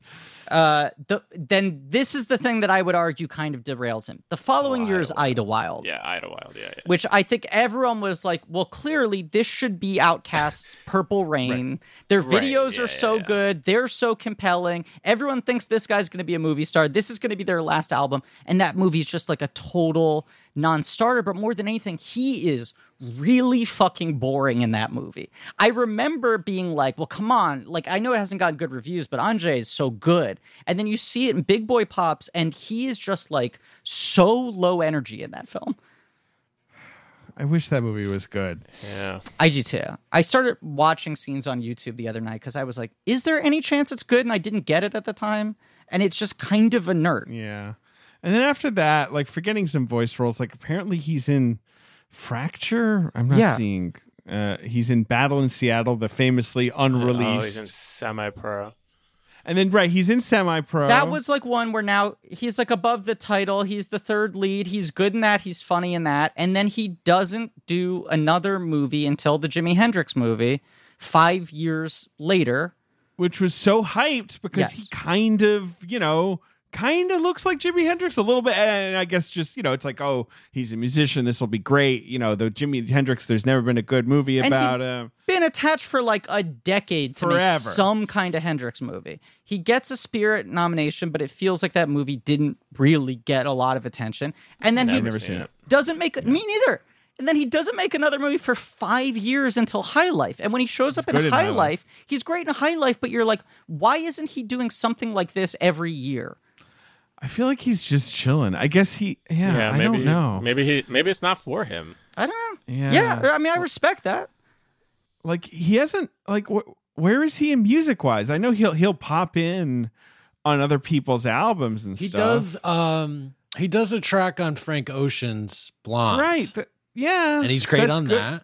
He has a track on Channel Orange too, I think. And but like I don't really I guess he was it. in the season 2 of American Crime. Oh, right. I guess he was. You're right. He did his Cartoon Network show. He did 2 seasons of that, Class of 3000. Uh-huh. Which I think was very hands-on with. But yeah, I mean, he hasn't done like a solo album, right? No, okay, he did an EP in 2018 that was self-released. Yeah. I don't know. And that is the only like solo thing he's done since Outkast split up. Someone who is like so transformatively important as a musician when like basically all the 90s and 2000s and then just kind of, I don't know. I guess he just kind of picks his spots now. He's only 46 years old. Have you all seen Dispatches from Elsewhere, this Jason Segel show? No, is he on that? Yeah, he's one of the 4 leads. Wow. That sounded so weird, and I kept meaning to check it out, and I never did because there's too much TV. Siegel, Andre Benjamin, Richard E. Grant, Sally Field. Yeah. It just feels like, I remember I saw the trailer for this show and I was like, wow, this show feels like a big swing. It's got some names in it, and then I heard literally no one talk about it, and I was like, well, I guess it must not be good. I don't even think it got bad reviews. It just people are like, yeah, it was sort of interesting, and like then that's that. It's on AMC and it just floats away. But that's one of those things where I'm like, is there just way too much TV? If that had come out 6 years ago, would people be really into it? Does no one just have the time to check that out? I genuinely, Griffin, I think you nailed it. No one had the time. Like, Yeah. and it you know, it obviously it debuted like days before the pandemic, right? Like, and it's just, I guess everyone's just like, sorry, Jason, I know you've basically been in like, you know, soft retirement and you're back, but we don't have time to like check out whatever this is from you. Yeah. Also, I don't know if it's on streaming. Oh, I guess it is now. It's probably on fucking AMC Plus or whatever. This is the other Right, problem. that's the thing. AMC has their own thing. That's another thing that fucks them. Is just like, you have to subscribe to the AMC specific streaming service. Yeah. Come on. I mean, you guys realize you are saying we don't have time and it's a fucking pandemic. And I know. We all have been home. Well, but here's the thing. Here's the thing about television during the pandemic. Television during the pandemic, one, it had to be on a streaming. It had to be bingeable. Right. Everyone know. You know, you can't watch it on your phone. Yeah. Okay. It's like, sorry, Quibi. And you have to. And it also had to be somewhat of a escapist kind of programming, right? Maybe like This May Destroy You, maybe being like the only there were a couple that, things like that, right, that broke through because they were so good that people were like, okay, all right, we're gonna pay attention to this. But yeah, mostly escapism. But yeah, and I think this was just a little too weird, not bingeable, and it also got caught up because I feel like there was a lot of like high premise stuff like Upload and, you know, you know, there's like Avenue 5 and I don't know, there was like a lot of like, oh, this is kind of a weird, quirky premise, and I don't know, I just this one didn't break through. Yeah, it's weird because AMC does have a good track record, but. Yeah. Here's the thing I'll say about... Maybe it's great, though. Maybe it's great. That's why I'm like... fucking incredible. Right. Maybe this is my favorite show. I don't know. I will say this about Andre, and I've been trying to find like a smarter way to say this. I'm just going to say the dumb thing. He does have such a natural musicality to the way he speaks. Like, he is just so engrossing. He has bizarre speaking rhythms, you know? In a way that doesn't feel too affected. Like, he's able to play the low-key guy in the group, but always be captivating. I mean, he's playing the calm one in this movie, but he doesn't make the guy like a shrinking violet, which I think is, you know, like no small feat. Yeah, I mean, he services the movie very well, I would say.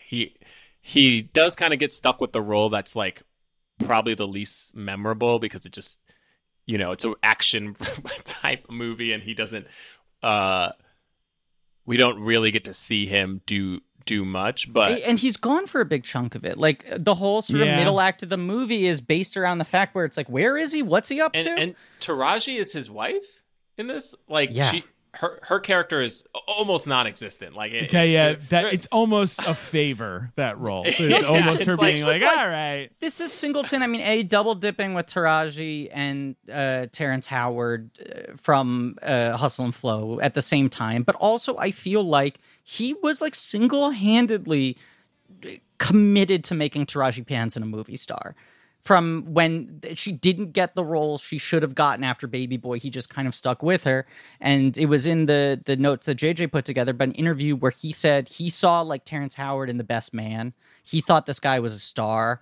He tried to get him for a part in Shaft, and he took a TV movie that I forgot existed. He played Muhammad Ali on an ABC TV movie that bombed. And then Howard's career was kind of just like floating for a couple of years, like playing the bad guy in Big Mama's House. So then when he found Craig Brewer and the Hustle and Flow script, he was like, Terrence Howard should do this. And then he went to Terrence Howard and he was like, you should have fucking listened to me 5 years ago. I was ready to like make you one of my stock company guys. And he said that like he asked Howard to do this as a favor because he knew that he was going to pop when Hustle and Flow came out. He wanted to be a guy who could benefit from that pop. But like those were two people where he was just like, they should be stars. I'm going to keep on trying to put him in shit until Hollywood takes notice. Yes. I mean, her role, she is so overqualified for this role at this point. It's nothing. I kept on waiting for there to be any scene where she does anything. Right, but then it's at least like, Sophia got like, at least she had consistency. Like she was like the hot, crazy. She has like comedy. She's got like a character game. I don't know. There's like to be clear, to play. A little crazy. Her part of the movie. You are kind of like, we could have cut this, but yes, she has things to do. What are the two names they give her? One of them is Loco Ono. Living La Vida Loca. Right, that's the other. Oh no, yeah, he keeps saying that. I don't know. I forgot what else he. He calls her Loco Ono and Living La Vida Loca. Yeah, he's such a piece of shit. Yeah, you know he really is. He's such a fucking piece of shit. Like I love him, but he's such a motherfucker. He is, and this is like that classic like. I don't know if you can make characters like this that you love it. We're watching Lost, and it's the same thing with like Sawyer. You're just like, Sawyer is a horrible racist, like he's terrible a person, and then like and like it's like this lovable character, and you're just like, you can't make characters like this anymore. But also, like, look, the next year is The Departed, where he finds like his perfect role, right? Oh my god, perfect, right? And they're just like, what if you suddenly took the burden of being a leading man off of Mark Wahlberg and just said, shoot as many spitballs as you want, right? And it's just the most thrilling thing to watch in the world, because when you watch him in this movie, you're like, is this guy like an issue, you know? Like, I should be having fun watching him like dick around with his brothers, but sometimes he goes too far. And The Departed, you're like, go further. I don't have to be rooting for you. It's fine. Is the rule with Mark Wahlberg that he doesn't have to play someone from Boston, but he has to play someone from a city where they play hockey, and he can wear a hockey shirt. Like he wears a Red Wings jersey in this, and you're like, is he doing a Detroit accent? No, he's just doing Mark Wahlberg, but he's just kind of like, Detroit. It's like snowy or Boston. I get it. Detroit, it's Boston. It's the same. I mean, this is what's the difference? This is the other rule with Mark Wahlberg. Mark Wahlberg's best when he's got a chip on his shoulder and he's playing low status, right? In a movie where like no one's taking him seriously, they doubt him, and he's got to prove that he's like with it and he gets it and whatever. That's what like all his comedy roles have started using him so well to do, and what Russell got early on. And then what things like The Gambler or All the Money in the World misidentify. Or you can have him be the guy punching down as long as he's not the lead of your movie, you know? But it feels like this is his mode that he wants to be in. And when you put him at the center of the movie, you sometimes go like, just take it down a notch. This is my favorite line from him. And it's horrible, but it's when he's like, they're at the bar and he's like, pour me and my brothers another round and some nice warm milk for my sister. And he's like, man, I'll drink you under the table. And he goes, we're not talking about sperm, Jack. This is whiskey. It's just like nonstop. Just like, why does anyone put up with him? He's so annoying. It's also like, why is he the de facto leader of the group? Like, I get he's the lead character because he's the one played by Mark Wahlberg. No, but Griffin, this is a great question. Tyrese Gibson is in the military. He is clearly better at all of these things. And he's bigger. Is there any reason why this guy is the largest role of the four brothers other than that he's the one played by the most famous actor? And the answer I kept on coming back to is no. I think he's just like, he's the craziest. I mean, he is crazy. He certainly will interrupt a high school basketball game with a loaded gun or whatever. Loaded gun. I got the rock now. Okay. Oh my god. Oh my god. When he goes, I got the rock now, he does a couple of dribbles, and you realize that he is at least a foot shorter than everyone around him. Like truly every single person around him. He drops a few and words. I would say at least one. Maybe a couple. Yeah. Yeah. I mean, obviously the idea being he's, from this family. I grew up with black brothers. Yeah. Right. Right, but still, where you're like, wow, like unblinking Wahlberg. You just, he sells that this guy definitely would act this way. I buy it. Totally, right? totally. Yeah. Let's say 3 years later, his agents would not have let him do this. Like, he'd be like, but it's realistic. And they'd be like, Mark, you cannot say that word on camera under any circumstances. I don't care what you're playing. You seem too happy saying it. You're having too much fun. The IMDb trivia fact I want to throw out here: almost all of Mark Wahlberg's lines were improvised. Garrett Hedlund had difficulty improvising his lines, so director John Singleton and Mark Wahlberg helped him through it. What that sounds like to me is Mark Wahlberg kept on insulting Garrett Hedlund, a 20-year-old actor in a lead role for the first time, on camera, and Singleton had to be like, come on, just say something back. You just say Yeah, something come on. back. Yeah, right. Stand up to him. You're a Right. foot taller than him. Right, but it does feel like those scenes are him being like, hey, fuckhead, stop drinking so much cum. And then Hedlund's like, hey, come on, guys, I like girls. Like, his comebacks are they make sense when you realize they were not in the script and Hedlund was thrown off. Hedlund works in this movie in that he feels like the youngest brother who is just kind of along for the ride. He's like the lookout. 100%. But he's not bringing a lot to the table in terms of crime fighting, No, I guess. and, It's like- and his character's the most underwritten, but he looks really fucking cool in this movie. He's Ben. His Ben, haircut. please speak to this. Yes. Yeah, when I saw this movie in theaters, I remember asking my girlfriend at the time to try and cut my hair like his hair. He's got that thing I don't think I've ever seen anywhere other than on this head, where he's got like the long stringy sideburns. Do you know what I'm Yes. saying? That's what I loved about it. Yeah. It does work. It's weird. It's weird that it works because I'm like, not a bad looking dude. No. Just, like it works for him. This sells it. freaking Yeah, weird it didn't rock. look good on me. I was gonna say it's not fair to say his character was underwritten because we have a scene where the mom looks at him and says, I know you went through some really bad things before you got here. Yes. And he is shaking in fear. So we know We know. he went through some really bad things. We know he went through some really bad things. And then look, Hedlund plays all of those moments really well. Like, very real. I believe it. even Yeah. just his sort of like bottled crying at the funeral. Like, every time they cut to Hedlund and give him a shot where he has to express a lot with zero dialogue, that guy knows how to fill up with emotion. Like, he's there. And he must be like, look, this is these guys are all. I gotta make an effort with every bit of material, right? Like, he's clearly trying, but I die on page 75. I got to do as much as I can. Yeah. I gotta say, I was kind of surprised he died. That kind of shocked me. I figured the brothers were gonna make it. Yeah. Yeah, man. It's dude. The death rocks you. One of the brothers dies, man. Yeah. It's Sometimes the brothers die. and that's why you gotta kill Chiwetel Ejiofor. You got to kill Victor Gotta Sweet. get him. You gotta get him, and they gotta set him up. Talking about cold crime, snow crime, and all of that, it's like Fargo obviously does this really well. But when you get to this final Andre versus Chiwetel standoff, I just love that visual when you have the ground and the sky are the exact same color of white. Yeah, Yeah. When it's just ice and snow and a totally white sky, and it's Yeah. just like characters existing in like a void.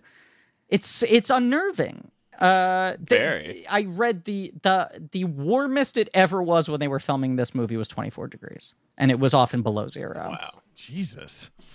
wow. Crazy that's like a major American city. It sounds cold. Yeah. And I live in New York. New York is cold. It's not like New York is Toronto hot and in the Detroit. winter. Toronto and Detroit, like the most major city in one country and one of the most major cities in another country, both presented as inhospitable in this film.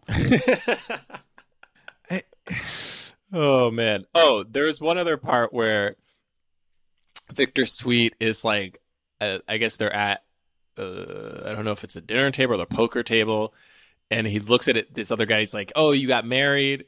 And he was like, "Yeah, maybe I'll have to take her for a ride." And like, there's a look that he gives that is maybe the most disturbing look I've ever seen on screen, where it just the lust and like villainy in his eyes is just like truly. I like had to look away. It was so crazy. He's like the fucking Mad King from Game of Thrones. Like he's playing like a pretty small time Detroit crime guy, and he's acting like he's like, I am God, and if I look at you, you turn to stone. Like that's how much energy he's putting. Well, at the end, that fucking fur coat and that like he's got like what looks like a $25,000 ski cap, right? Like he's wearing like a white ski cap that looks like it's made out of chinchilla or something. An interesting thing about Chiwetel is he has those interesting scars on his forehead, right? Right. Those are his. Those he got those when he was a kid or whatever. Yeah. Right. And you know, they don't cover them up in movies. I feel like certain films they accentuate it more, but I do think it's interesting that like in his roles where he is playing like, you know, his sort of like sophisticated man fighting against injustice, right? Even from like the obvious like 12 years a slave scale to like his dumb paycheck version of that is 2012 where he's like begging the president to acknowledge that the world's about to end. I feel like those scars lent him like a sense of vulnerability and depth of just like, oh, this is a man who has like suffered, you know, there's like such a well of feeling in him. And then when you put him in villain roles like this, it makes him more menacing as well. Like it can both be a vulnerability and an additional element of intimidation for him. He's also just got such a fucking interesting face. He's got a great face. He's super handsome, but super, you know, interesting to look at. His voice is just phenomenal. Like he just has the most like rich voice. Yeah. And like I said before, like I just appreciate that he'll do a lot of stuff. You know, like as much as maybe Hollywood has shortchanged him, like I do. Like for crying out, like remember when he was in like the Maleficent sequel? Remember when he was the sort of villain in the Old Guard? Like he's great in the Old Guard. He'll pop in. Oh, he's right good in the Old Guard. Yeah, and even the Fuqua Wahlberg trailer that just came out this week. Have you guys watched that? I haven't. Infinite is this movie we're talking about, which was going to come out in theaters. Now it's going to debut on Paramount Plus. Here's my pitch for watching that trailer. Chewie is going for it. Right. Totally shaved head, big beard, big performance choices. That sounds good. As a villain, just intimidate Mark Wahlberg, like more of this. It just feels like him trying to outdo this character. That is one of the movies, essentially because Wahlberg got so in the Peter Berg zone that it is surprising he's making this kind of high concept sci-fi movie with Antoine Fuqua. You know, like that seems like a swerve, but then it's too bad. It's like going to Paramount. I mean, maybe it's horrible. I don't know, but like it sucks that it's going to Paramount. Like because he'll probably be like, yeah, fuck that. I should just do Peter Berg movies, right? Like that's the lesson I learned. I read a piece this week somewhere, Hollywood Reporter or something, about how angry Wahlberg was about that and Fuqua as well, and how this was one of many cases where they literally were not notified. They found out when the story broke. I understand that Hollywood is run by morons, and I understand that their reaction to the pandemic was especially moronic. And they were like scrambling and yada, yada, yada. And they're all owned by these companies that are like, why don't we have Netflix? You know, they're just yelling that all the time. Sure. But it's so weird that that's what they've done. Like you would think the one thing they remember how to do is massage the egos of super famous people you want to work with again. Like it's just come on. You know, you call Wahlberg and he'd be like, it's going to be the biggest thing for Paramount Plus. It's great for us if you can do this. You know what I mean? Like sell him on it, right? That we're going to change the logo. It's going to be you on top of the mountain. It'll be Wahlberg Plus. Yeah. But like, I feel like this week that we're recording this was the debut of, you know, obviously this is a thing we love talking about in this show. What I think inarguably is the greatest logo of any movie studio ever, which of course is Warner Brothers Discovery. Yes. Now, to be fair, that is not the logo that would play before a movie. That is the corporate logo. Sure. Thank God. It sucks farts. It sucks farts through a straw. And I'm about to look this up. Oh, great. Just Google Warner Brothers Discovery logo. I mean, it looks like something that maybe you cooked up in I don't know. How generous should I be, Griffin? 1 minute? Wait, this two? is the actual image? Here's what it looks Wait, like. this is the real image? Yeah, yes. It looks like a Gateway 2000 screensaver option where you can pick any text you want and it makes it into it looks like clip art. Yes. Yeah. And also the fact that it says the stuff that dreams are made of. Like, is that a tagline that you just But get? David, yep. this is why I bring this up, because the whole The press release stuff with that dreams are made of. Yeah, don't end with a fucking proposition. The whole press release that came with this logo is them being like, we are reestablishing Warner Brothers Discovery as the number 1 place for artists to tell stories. We love artists. We are about artists now. Like, the whole thing is them trying to do damage control for how much AT&T pissed everyone off with the HBO Max deal, where they're like, we're not using the word content, stories. We love stories and artists' dreams, stories, artists' dreams. Here are the clouds. I mean, it's a line from the Maltese Falcon, and what summons the history of noir more than that beautiful logo that looks like it's just a bunch of golden letters hanging in a blue sky. It makes Warner me Brothers think should of stop Bogey. dicking around and just replace the shield with Bogey's face, right? Yeah, because that'd for be good. years they had the Casablanca song underneath the logo. Now it's the logo with a different Bogey tagline. Just make it his smiling face. Make it like the Animaniacs popping out of the water tower, right? The WB shield, and it flips open, and you have Zemeckis with a reanimated Bogey say, "Hey, come on, so Warner Brothers picture." I love Bogey.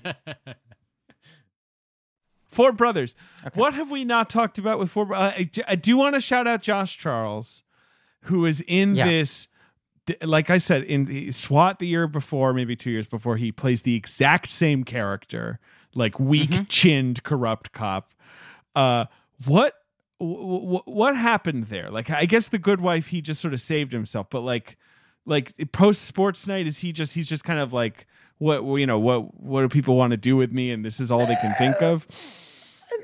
I think, look, Josh Charles also quit Good Wife at arguably a peak of the show, because he was like, I don't know, I was just kind of tired of doing it. I think he is a guy who does not really buy into career strategizing, and just is like, I don't know, I feel like doing this.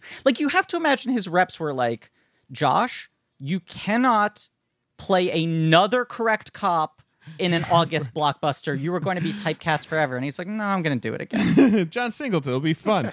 And then specifically his character, Detective Fowler, who kills Terrence Howard in cold blood in a pretty good little showdown scene, but then gets totally fooled by this insane plot that Tyrese comes up with, where it's like, I'm going to pretend that I'm recording him on a wire, and the cops will be summoned, and he'll think they're there to kill him and thus fire on them. There's just a lot of assumptions being made. A lot. It is a huge swing. Let me tell you, because there are so many ways for that to go wrong. Just it goes the exactly timing, how they want it to go. It goes exactly how they want it to go. Perfectly. Couldn't go better. He could have just came out, held a gun, and then the guy would have been like, "What are you doing? We thought you were the suspect," and he would have been like, "Oh, I am," and I got the drop on him, and then that would have been done. If he had just an inkling of communication skills, he could have got out of it. But he was like, "I'm gonna go out in a blaze of glory." I mean, wild, but the cops are literally like, "We're here to help you." Put the gun down. We're here to help you. And he's like, "I'm not going to jail." Fuck you. I definitely want to shoot you. It also feels like the cops are like, hey, we haven't been watching this movie. Can someone give us a quick run of plot points? We don't care about Tyrese. Having a hard time tracking the major events that have passed in the last couple hours. I mean, I guess the idea is that he thought he was going to die no matter what, because if they think that he killed Terrence Howard, who is also a cop, cops come after cop killers pretty hard, and who knows what they would do. So, but I mean, yeah, it's a little bit of a stretch, but you buy it. At that point in the movie, you buy it. I prefer the Andre plan. I like the idea of just you know, like, no, I'm a pro-union guy. I take care of my workers. Honestly, the Andre plan was the only plan they need. I mean, I don't even know why they needed to call because did he call the cops? They called the cops. Right. It's true. Right? Sophia was a part of the plan, right? Like, she's the one who told. Yeah. So it's one of those things where she goes to the cops and says, "This guy, like, they're going to kill a cop at here."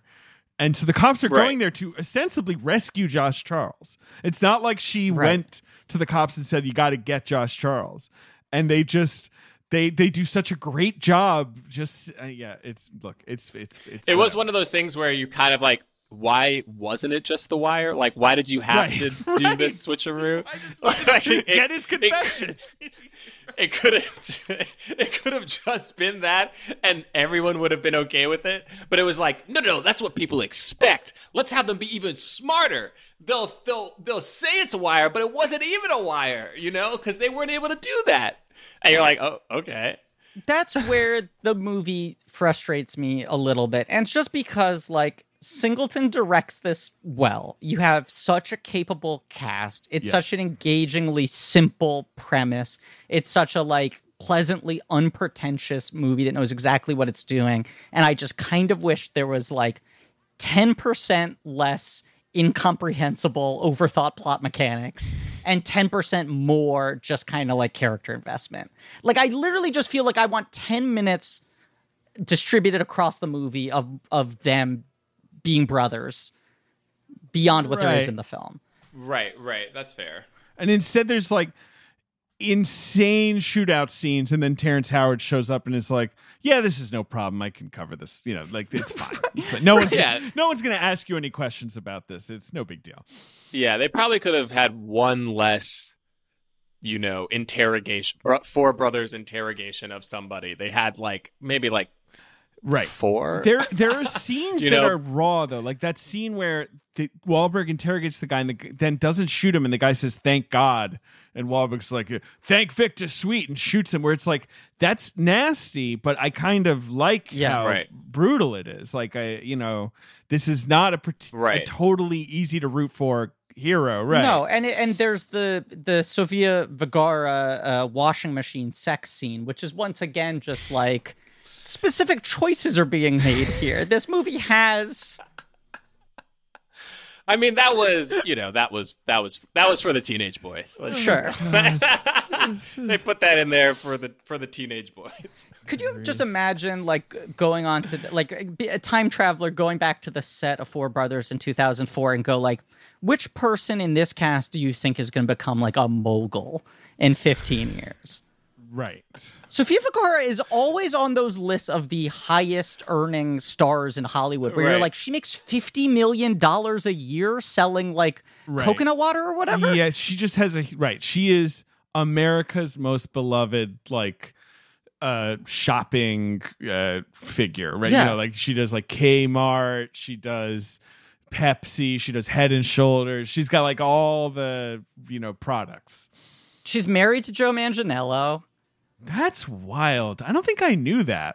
Oh, yeah. No, she's married to Joe Manganiello. She was married to someone else. They got divorced. Joe Manganiello, I believe, literally was like, she's getting divorced, got in a plane, flew to a set where she was filming, and he's like, I've had a crush on you for a long time. I'm not missing my window. Please. I believe that's the story. That's incredible. Yeah. And also respect. Yeah. Glad for a very hot couple, obviously. Yeah. Yes, Nick Loeb. She was engaged to Nick Loeb. Yes. It was called off, and then Janello, roushed in yeah, he fucking Nightcrawler teleported to her or whatever. He bamfed. Yeah, he bamfed. Oh, yeah, God. I mean, I'm seeing here, these numbers are always sketchy, but I'm seeing here that her net worth is $180 million. That's a lot. That she was making $500,000 per episode for the last couple of seasons of Modern Family. Right. She makes $10 million for America's Got Talent. I wasn't even aware that's a thing she does now. Yeah. She just does everything. Yeah, she's kicking ass. I mean, Finola Flanagan, to be clear, is worth $250 million. So she does have her beat, right? But that's because Finola Flanagan invested in the vaccine. Yeah, Finola Flanagan owns Pfizer. Yeah. I don't know. I wanted to talk about in Four Brothers the use of gasoline, which it's lot of gas. willy-nilly. Early. He's like, let's do the gasoline thing. What gasoline thing? We pour gasoline all over him, make him think we'll set him on fire. That's what I'm talking about. Like how many plays they have. Like, oh, let's do that play, and it's like that routine that never works out for us. It's like you do this often. This reflects so poorly on the mom. This is what I'm saying. Yes. Viola Flanagan. It's like you should have maybe stamped out the gasoline antics. You know what I The mean? Barry Shabaka Henley scene is bananas. Here's the thing: they're villains with the heart of gold. They do have hearts of gold. Sure, and they look like congressmen compared to what they could have been.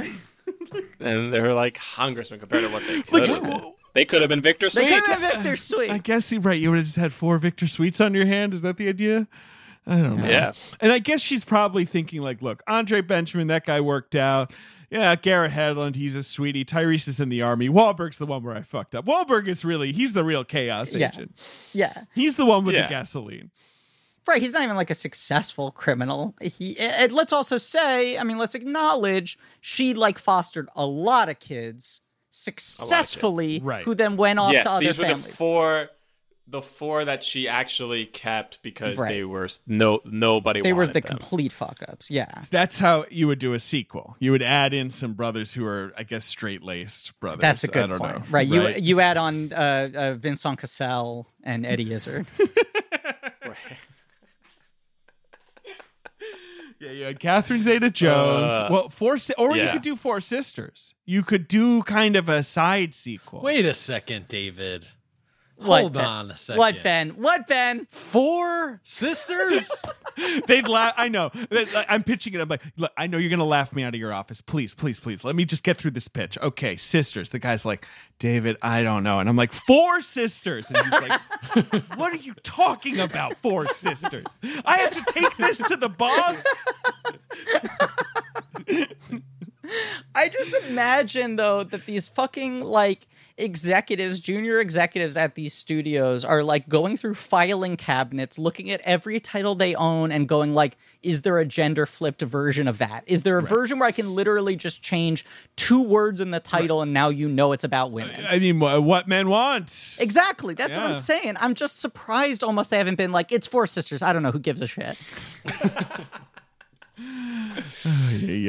I think this movie is fun. Yeah, it's fun. It's fine.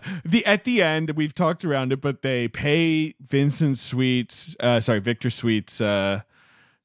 cronies to dump him in ice because he sucks and nobody likes him. Yeah. He sucks, and he's been disrespecting. He made some of them eat off the floor. Yeah. He put them in the dog collar. He's threatening to have sex with their wives. It's responsible union And members. that pasta looked good. And there's a did look union good. bond Yeah. too.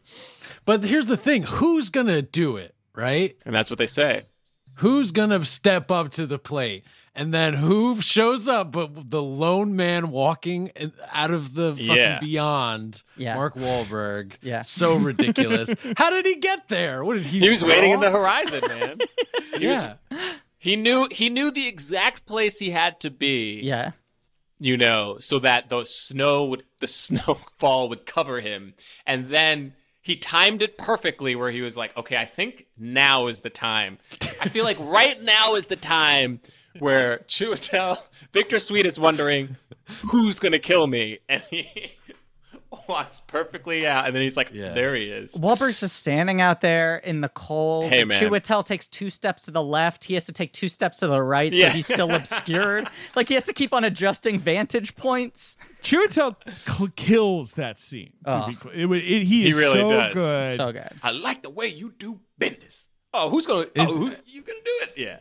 All that stuff. All his sort of vamping. And they drop him in the ice. They do. They sure do. Look, next week we will talk about Abduction, which neither of us have seen, David, but by all accounts That's a tough one. right. By all accounts, that's the one where he his voice as a director becomes anonymous, right? Right. But- It's just not a winner on any front. Right. No one really sticks up for Abduction. But his 3 big, kind of Hollywood action movies that he made, Too Fast, Shaft, and Four Brothers, I do think are interesting. I know so much of our podcast has become like the fucking both of us being Eli Wallach. Going back in my day, they used to do things this way in the industry, right?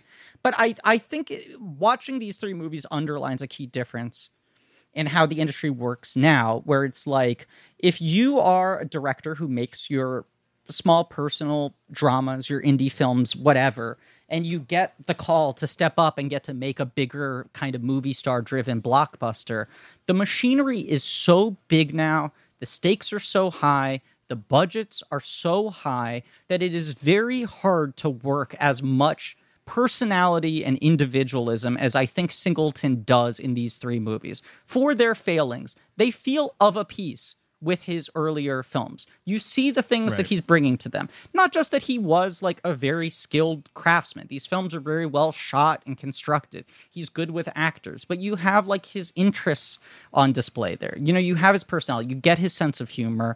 As Bilga pointed out, how much his movies are about like male rage, right? Like men dealing with anger they don't know how to place. And, you know, if you get hired from doing Boys in the Hood to getting to make a $200 million superhero movie, you get kind of sucked up in the machinery. We've seen it. I mean, very few people come out with movies at that size that still feel individualistic, rather than movies like that where you go, oh, there are like 2 or 3 scenes where I see their thing. But a lot of it was directed in previs by a board, you know? Yep. Or it was taken away from them in the edit, and it's not really what they wanted to make. And this is sort of like, you know, this career turn for him is representative of a point where you could go big and still kind of retain control of your filmography. It still felt like your work, you know, and it's like, I feel like you were watching a lot of shitty superhero movies in the early days of the pandemic, David, like texting me about it and being like, it's weird that this movie feels quaint now. Like, and you said that to me about like the first X-Men or whatever. Right, Green Lantern. I was like, you've gone too far. You can't say that Green Lantern feels quaint. Yeah. But it is true.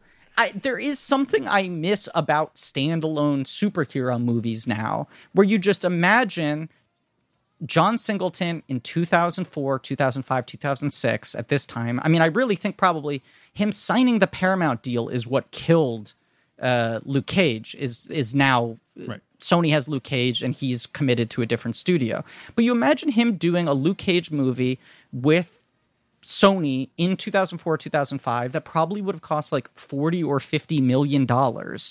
And you're like, that could have really been an interesting movie. It would have been pretty good, probably. It would have been flawed, but it would have been beginning, middle, and end, as you're saying. It would not have been, you know, setting up a bunch of, you know, it would have been like, yeah, here's this guy. You don't know anything about him. You're going to meet him. You're going to meet all his friends. You're going to meet the villain. He's going to fight the villain. He's going to win. And then someone's going to kiss. And it's just like, they just don't, you know. It wouldn't have been 2 Netflix seasons where 4 hours of story are stretched out to literally 20 hours. It wouldn't be so what will happen if Feige reboots Luke Cage in some way and it becomes way too high stakes, you know? Especially because Luke Cage's whole thing was like, this is the street level guy. This is the guy who doesn't get involved in the big cosmic Marvel shit, who's looking out for people on the corner and shit. I wish that movie existed, but I also wish that movies like that, period, still could exist. We'll play the box office game. Bray, is there anything left you want to say about those 4 brothers? All 4. That's crazy, brothers. Or anyone. You can pick one. No, I mean, it's a fun movie for what it is. And like I said, like if you don't like action movies, you probably won't like this one, and you have to, you know, sit, of course, with any movie that's made honestly more than 5 years ago. It's like you have to sit through some stuff that you're like, ooh, okay, but like it's still, you know, it's I don't know, there's something about that definitely works, and I enjoyed rewatching it. I enjoyed it when it came out. I watched it a few times. I think it was just like, oh, this is a cool action movie that, you know, just kind of does its thing. Yeah. Yeah, I agree. You know, to me, it was like it proved John Singleton can do, like, it was like he doesn't need to just write something personal about race. You know what I mean? Like he can do just like this kind of movie, and he would have been great at it. Like it would have been interesting to see him have more He flexibility. could have done 10 more of these. Yeah. Yeah, he literally could have done 10 more of these. Now I'm trying to find it, but there was some interview with him where he just said, like, I love Westerns. That's what I grew up watching. This was like me making a Western. Right. You know? That Yeah. makes sense. I will say, though, this box office was August 12, 2005. This box office is pretty cursed. Wow. And it is pretty indicative of how creatively bankrupt Hollywood was then. You know, and like obviously Hollywood is creatively bankrupt in a different way now, where it's just tied to IP that it's just trying to like, you know, gin up and keep alive and tie into other stuff. You know, but like this is not a great box office. Now, I like some of the movies in this, but I'm not saying like they're all bad movies, but it is kind of like, ooh, you can sort of, you know, that anyway, look, number one is Four Brothers, okay? Okay. $21 It was a million. hit. It was a We hit. had no problem with that. Yeah. it Number did well. it was a solid hit. Yeah, to give you the rundown, it made 74 domestic, about 90 worldwide. You know, not an overseas player. I will unsurprisingly. say in the Shane Salerno eulogy I've talked about that you can read on Deadline, he points out that Singleton was very proud. Like it was a real running point of pride for him that almost every one of his movies opened at number one. that makes sense. You know, and when be. he enters Hollywood, there's really so few black directors. Right. There's a little more by this time, but not many. And I'm sure, yeah, that really mattered to him. Like, yeah, I can open a movie. Like, I can make you a movie that'll perform and, you know, Yeah. make your money back. Yeah. And I bet it would have done better overseas if they had pushed it more. Because this is still at a time where they, Yes. like, black directors, black actors like, in "Forget movies, it." they were like, They just "Oh, didn't no, even no, try. I won't." Right. They didn't even Don't try. bother. Right. Truly, yeah. Wild. Like it came out in Britain, but I can't have to imagine it did not come out in a lot of places. All right, number two. Oh, how do you know that it also came out knew in this- Britain? Yeah, wait a second, David. Let's explore that for a moment. Okay. All right. Well, No, it was just a weird thing to just Yeah. rattle off. How did you know that it came out in Britain? I grew up in Britain. What? Oh no. Okay. Okay. I want to say number two at the box office, for all my saying that this is a cursed box office, is a horror movie that I think is pretty good. It's new this week. I feel like it was, you know, pretty much ignored at the time. Is it the Like, Skeleton Key? It's the Skeleton This is a Key. movie that I also really Wow. like with an overqualified cast. Yeah. It is an overqualified because it's got Gina Rollins and Right. Peter Sarsgaard and John Hurt. Like it's not a masterpiece, but it's good.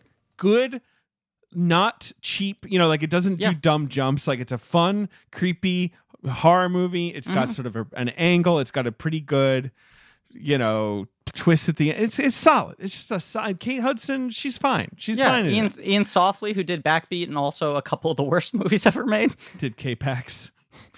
Wings of the Dove, yeah. Inkheart. You know, so Skeleton Key. So all right, so those two, it's like, okay, Hollywood's got some stuff on offer for you if you want to come to the multiplex this weekend. Number three, down from one last week. It's a reboot, it's a cinematic version of a television show. The extent to which you would not do this movie now, it's powerful. Dukes of Hazzard. It's the Dukes of Hazzard. Yeah. Oh my God, I Johnny remember that. Knoxville, Sean William Scott, Jessica Simpson. Jessica Simpson in her Daisy Dukes. Burt Reynolds is Boss Hogg. Am I right? Yes, and Willie what's his name? Nelson? Willie Nelson is Uncle Jesse, and I just can't remember. Does the Confederate flag get the with or the and above the title? I think it got both, unfortunately. Because it's in a lot of that. movie.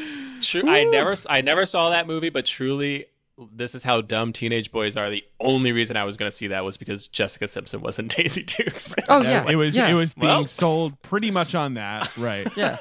It was despised when it came out. It made some money, right? I don't know. Yeah, it was a decent, but I remember there being actual like vitriol from all quarters. Yes. Like but critics hated it, and audiences were like, "Well, it isn't for the critics," and they went to see it, and they were like, "Wait, I hate it too. Now, I'm also upset." Number four is a comedy, a huge hit comedy this summer, a better movie than The Dukes of Hazzard, but It's Wedding Crashers. yeah, Oh, not a yes, movie that of aged course. amazingly. I don't like that movie. I do not think that movie has aged well. I did like it when I saw it. I definitely liked it when I saw Hide your bridesmaids, guys. You hide them. The Wedding Crashers are coming. Yeah, not since Belushi and Aykroyd.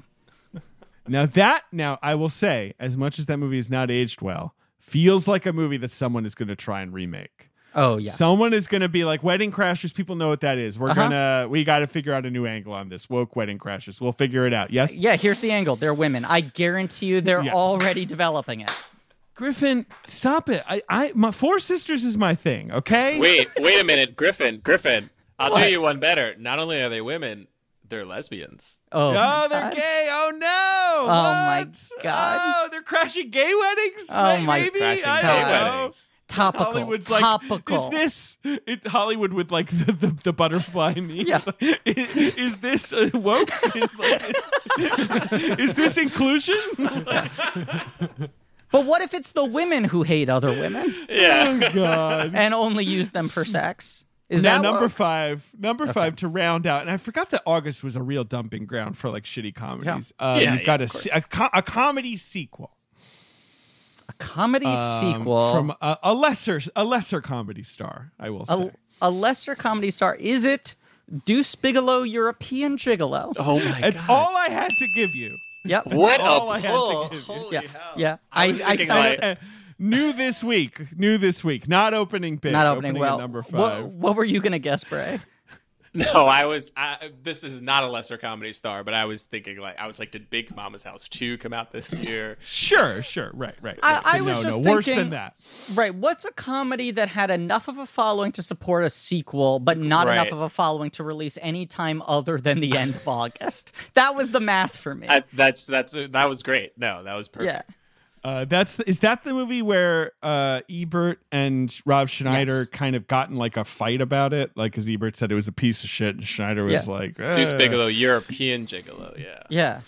Ebert was throwing He was hands for a salty. couple of years there in the 2000s because he had his Vincent Gallo dust up too. He did. He got salty at the end there. We love it. Yeah.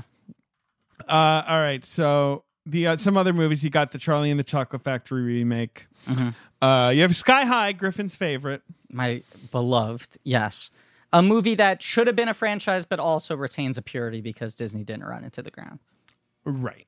You've got Must Love Dogs. You must. One must. It's not the John Dahl war movie, The Great Raid. Exactly. It's just not the Dukes of Hazzard, Wedding Crashers, Deuce Bigelow trio.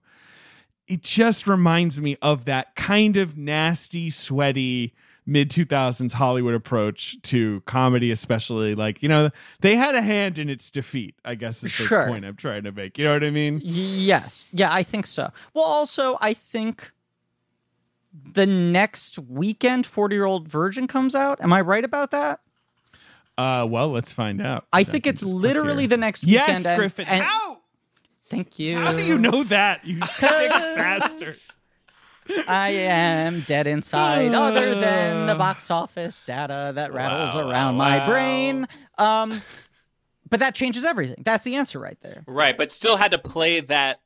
It was like a Trojan horse because it was still coming in like, hey, comedies are for teenage boys who want to see tits Right, and right. Yes. Unrated and out of Absolutely. control DVD Right, release, like yeah. selling the sex front and center. And then when people responded so well to like the emotionality of that movie, then that is just like great. Now you find new cheap stars, you let them improvise as low premise concept as possible. And that's the next 10 years of comedy. Yeah. The sort of like boys will be boys kind of grody cynicism goes away and is replaced by like, but sometimes boys are kind of nice, right? Right. I have to let you know that Tessa has been texting me being like, how are you guys still talking about this movie? Blank check, baby. And I Blank check, said, baby. that's blank check. We are done. Yeah. That's blank check for you. Yeah. That's blank check, Next baby. week, also Red Eye. I just want to point out Red Eye. Red Eye, good movie. Ooh, Red Eye. That's one that's probably only aged better too. That's one of those truly they don't make it like this anymore. They don't even try to make movies like that. No, that is absolutely a movie that would go to Netflix now. I mean, to be fair, so do big budget movies. Yeah, to be fair, right. So does so does every movie. so does everything. Goes to Yeah. fucking Netflix. Okay, we're done. We're done. Four brothers. Braylock, you're the No, but best. take Four Sisters. That's mine. That's David's, and I have a wedding crasher S's. I don't know how you make that title clear. Lady Wedding Crashers, Miss Wedding Crashers. I don't think you should try. I think you should move on. No, I'm gonna make this work. Okay. Braylock, sorry it had been so long. We will have you on again sooner. It's always a pleasure and a privilege. Yeah, not like 3 years again. Yeah. What no. was it? I don't know. But everyone should listen to Black Man Can't Jump in Hollywood. You guys have done episodes on most of these Singleton movies as well, right? A good handful of them. Oh, yeah, that's another. To be fair, that's another reason why I didn't pick. Yes, sure. But yes, we've done like Higher Learning and Poetic Justice, and obviously Boys in the Hood. Yeah. And everyone should watch Astronomy Club. Speaking of things that are on Netflix. Netflix, yeah. No, we love Netflix. We love them. We love them.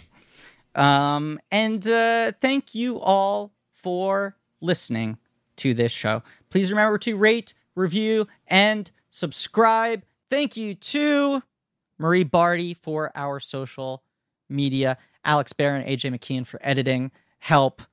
Thank you to Lane Montgomery and the Great American Novel for our theme song. Research on this episode done by JJ Bursch and Nick Loriano. Go to blankies.reddit.com for some real nerdy shit, and go to patreon.com/blank check for blank check special features, where our Taylor Lautner summer is about to crest as we finish the Twilight franchise over on that feed with those commentaries, and we tackle Abduction next week on this feed. One of the more depressing final films we've ever had to cover on One this show. shot. I mean, look, maybe it'll surprise me, but I don't think so. I would love to love it, Right. and Exactly. I fear. So that's all the stuff. I don't think I forgot things that I'm supposed to say at the end, which I have been recently doing. And as always, Garrett Hedlund is a cockologist.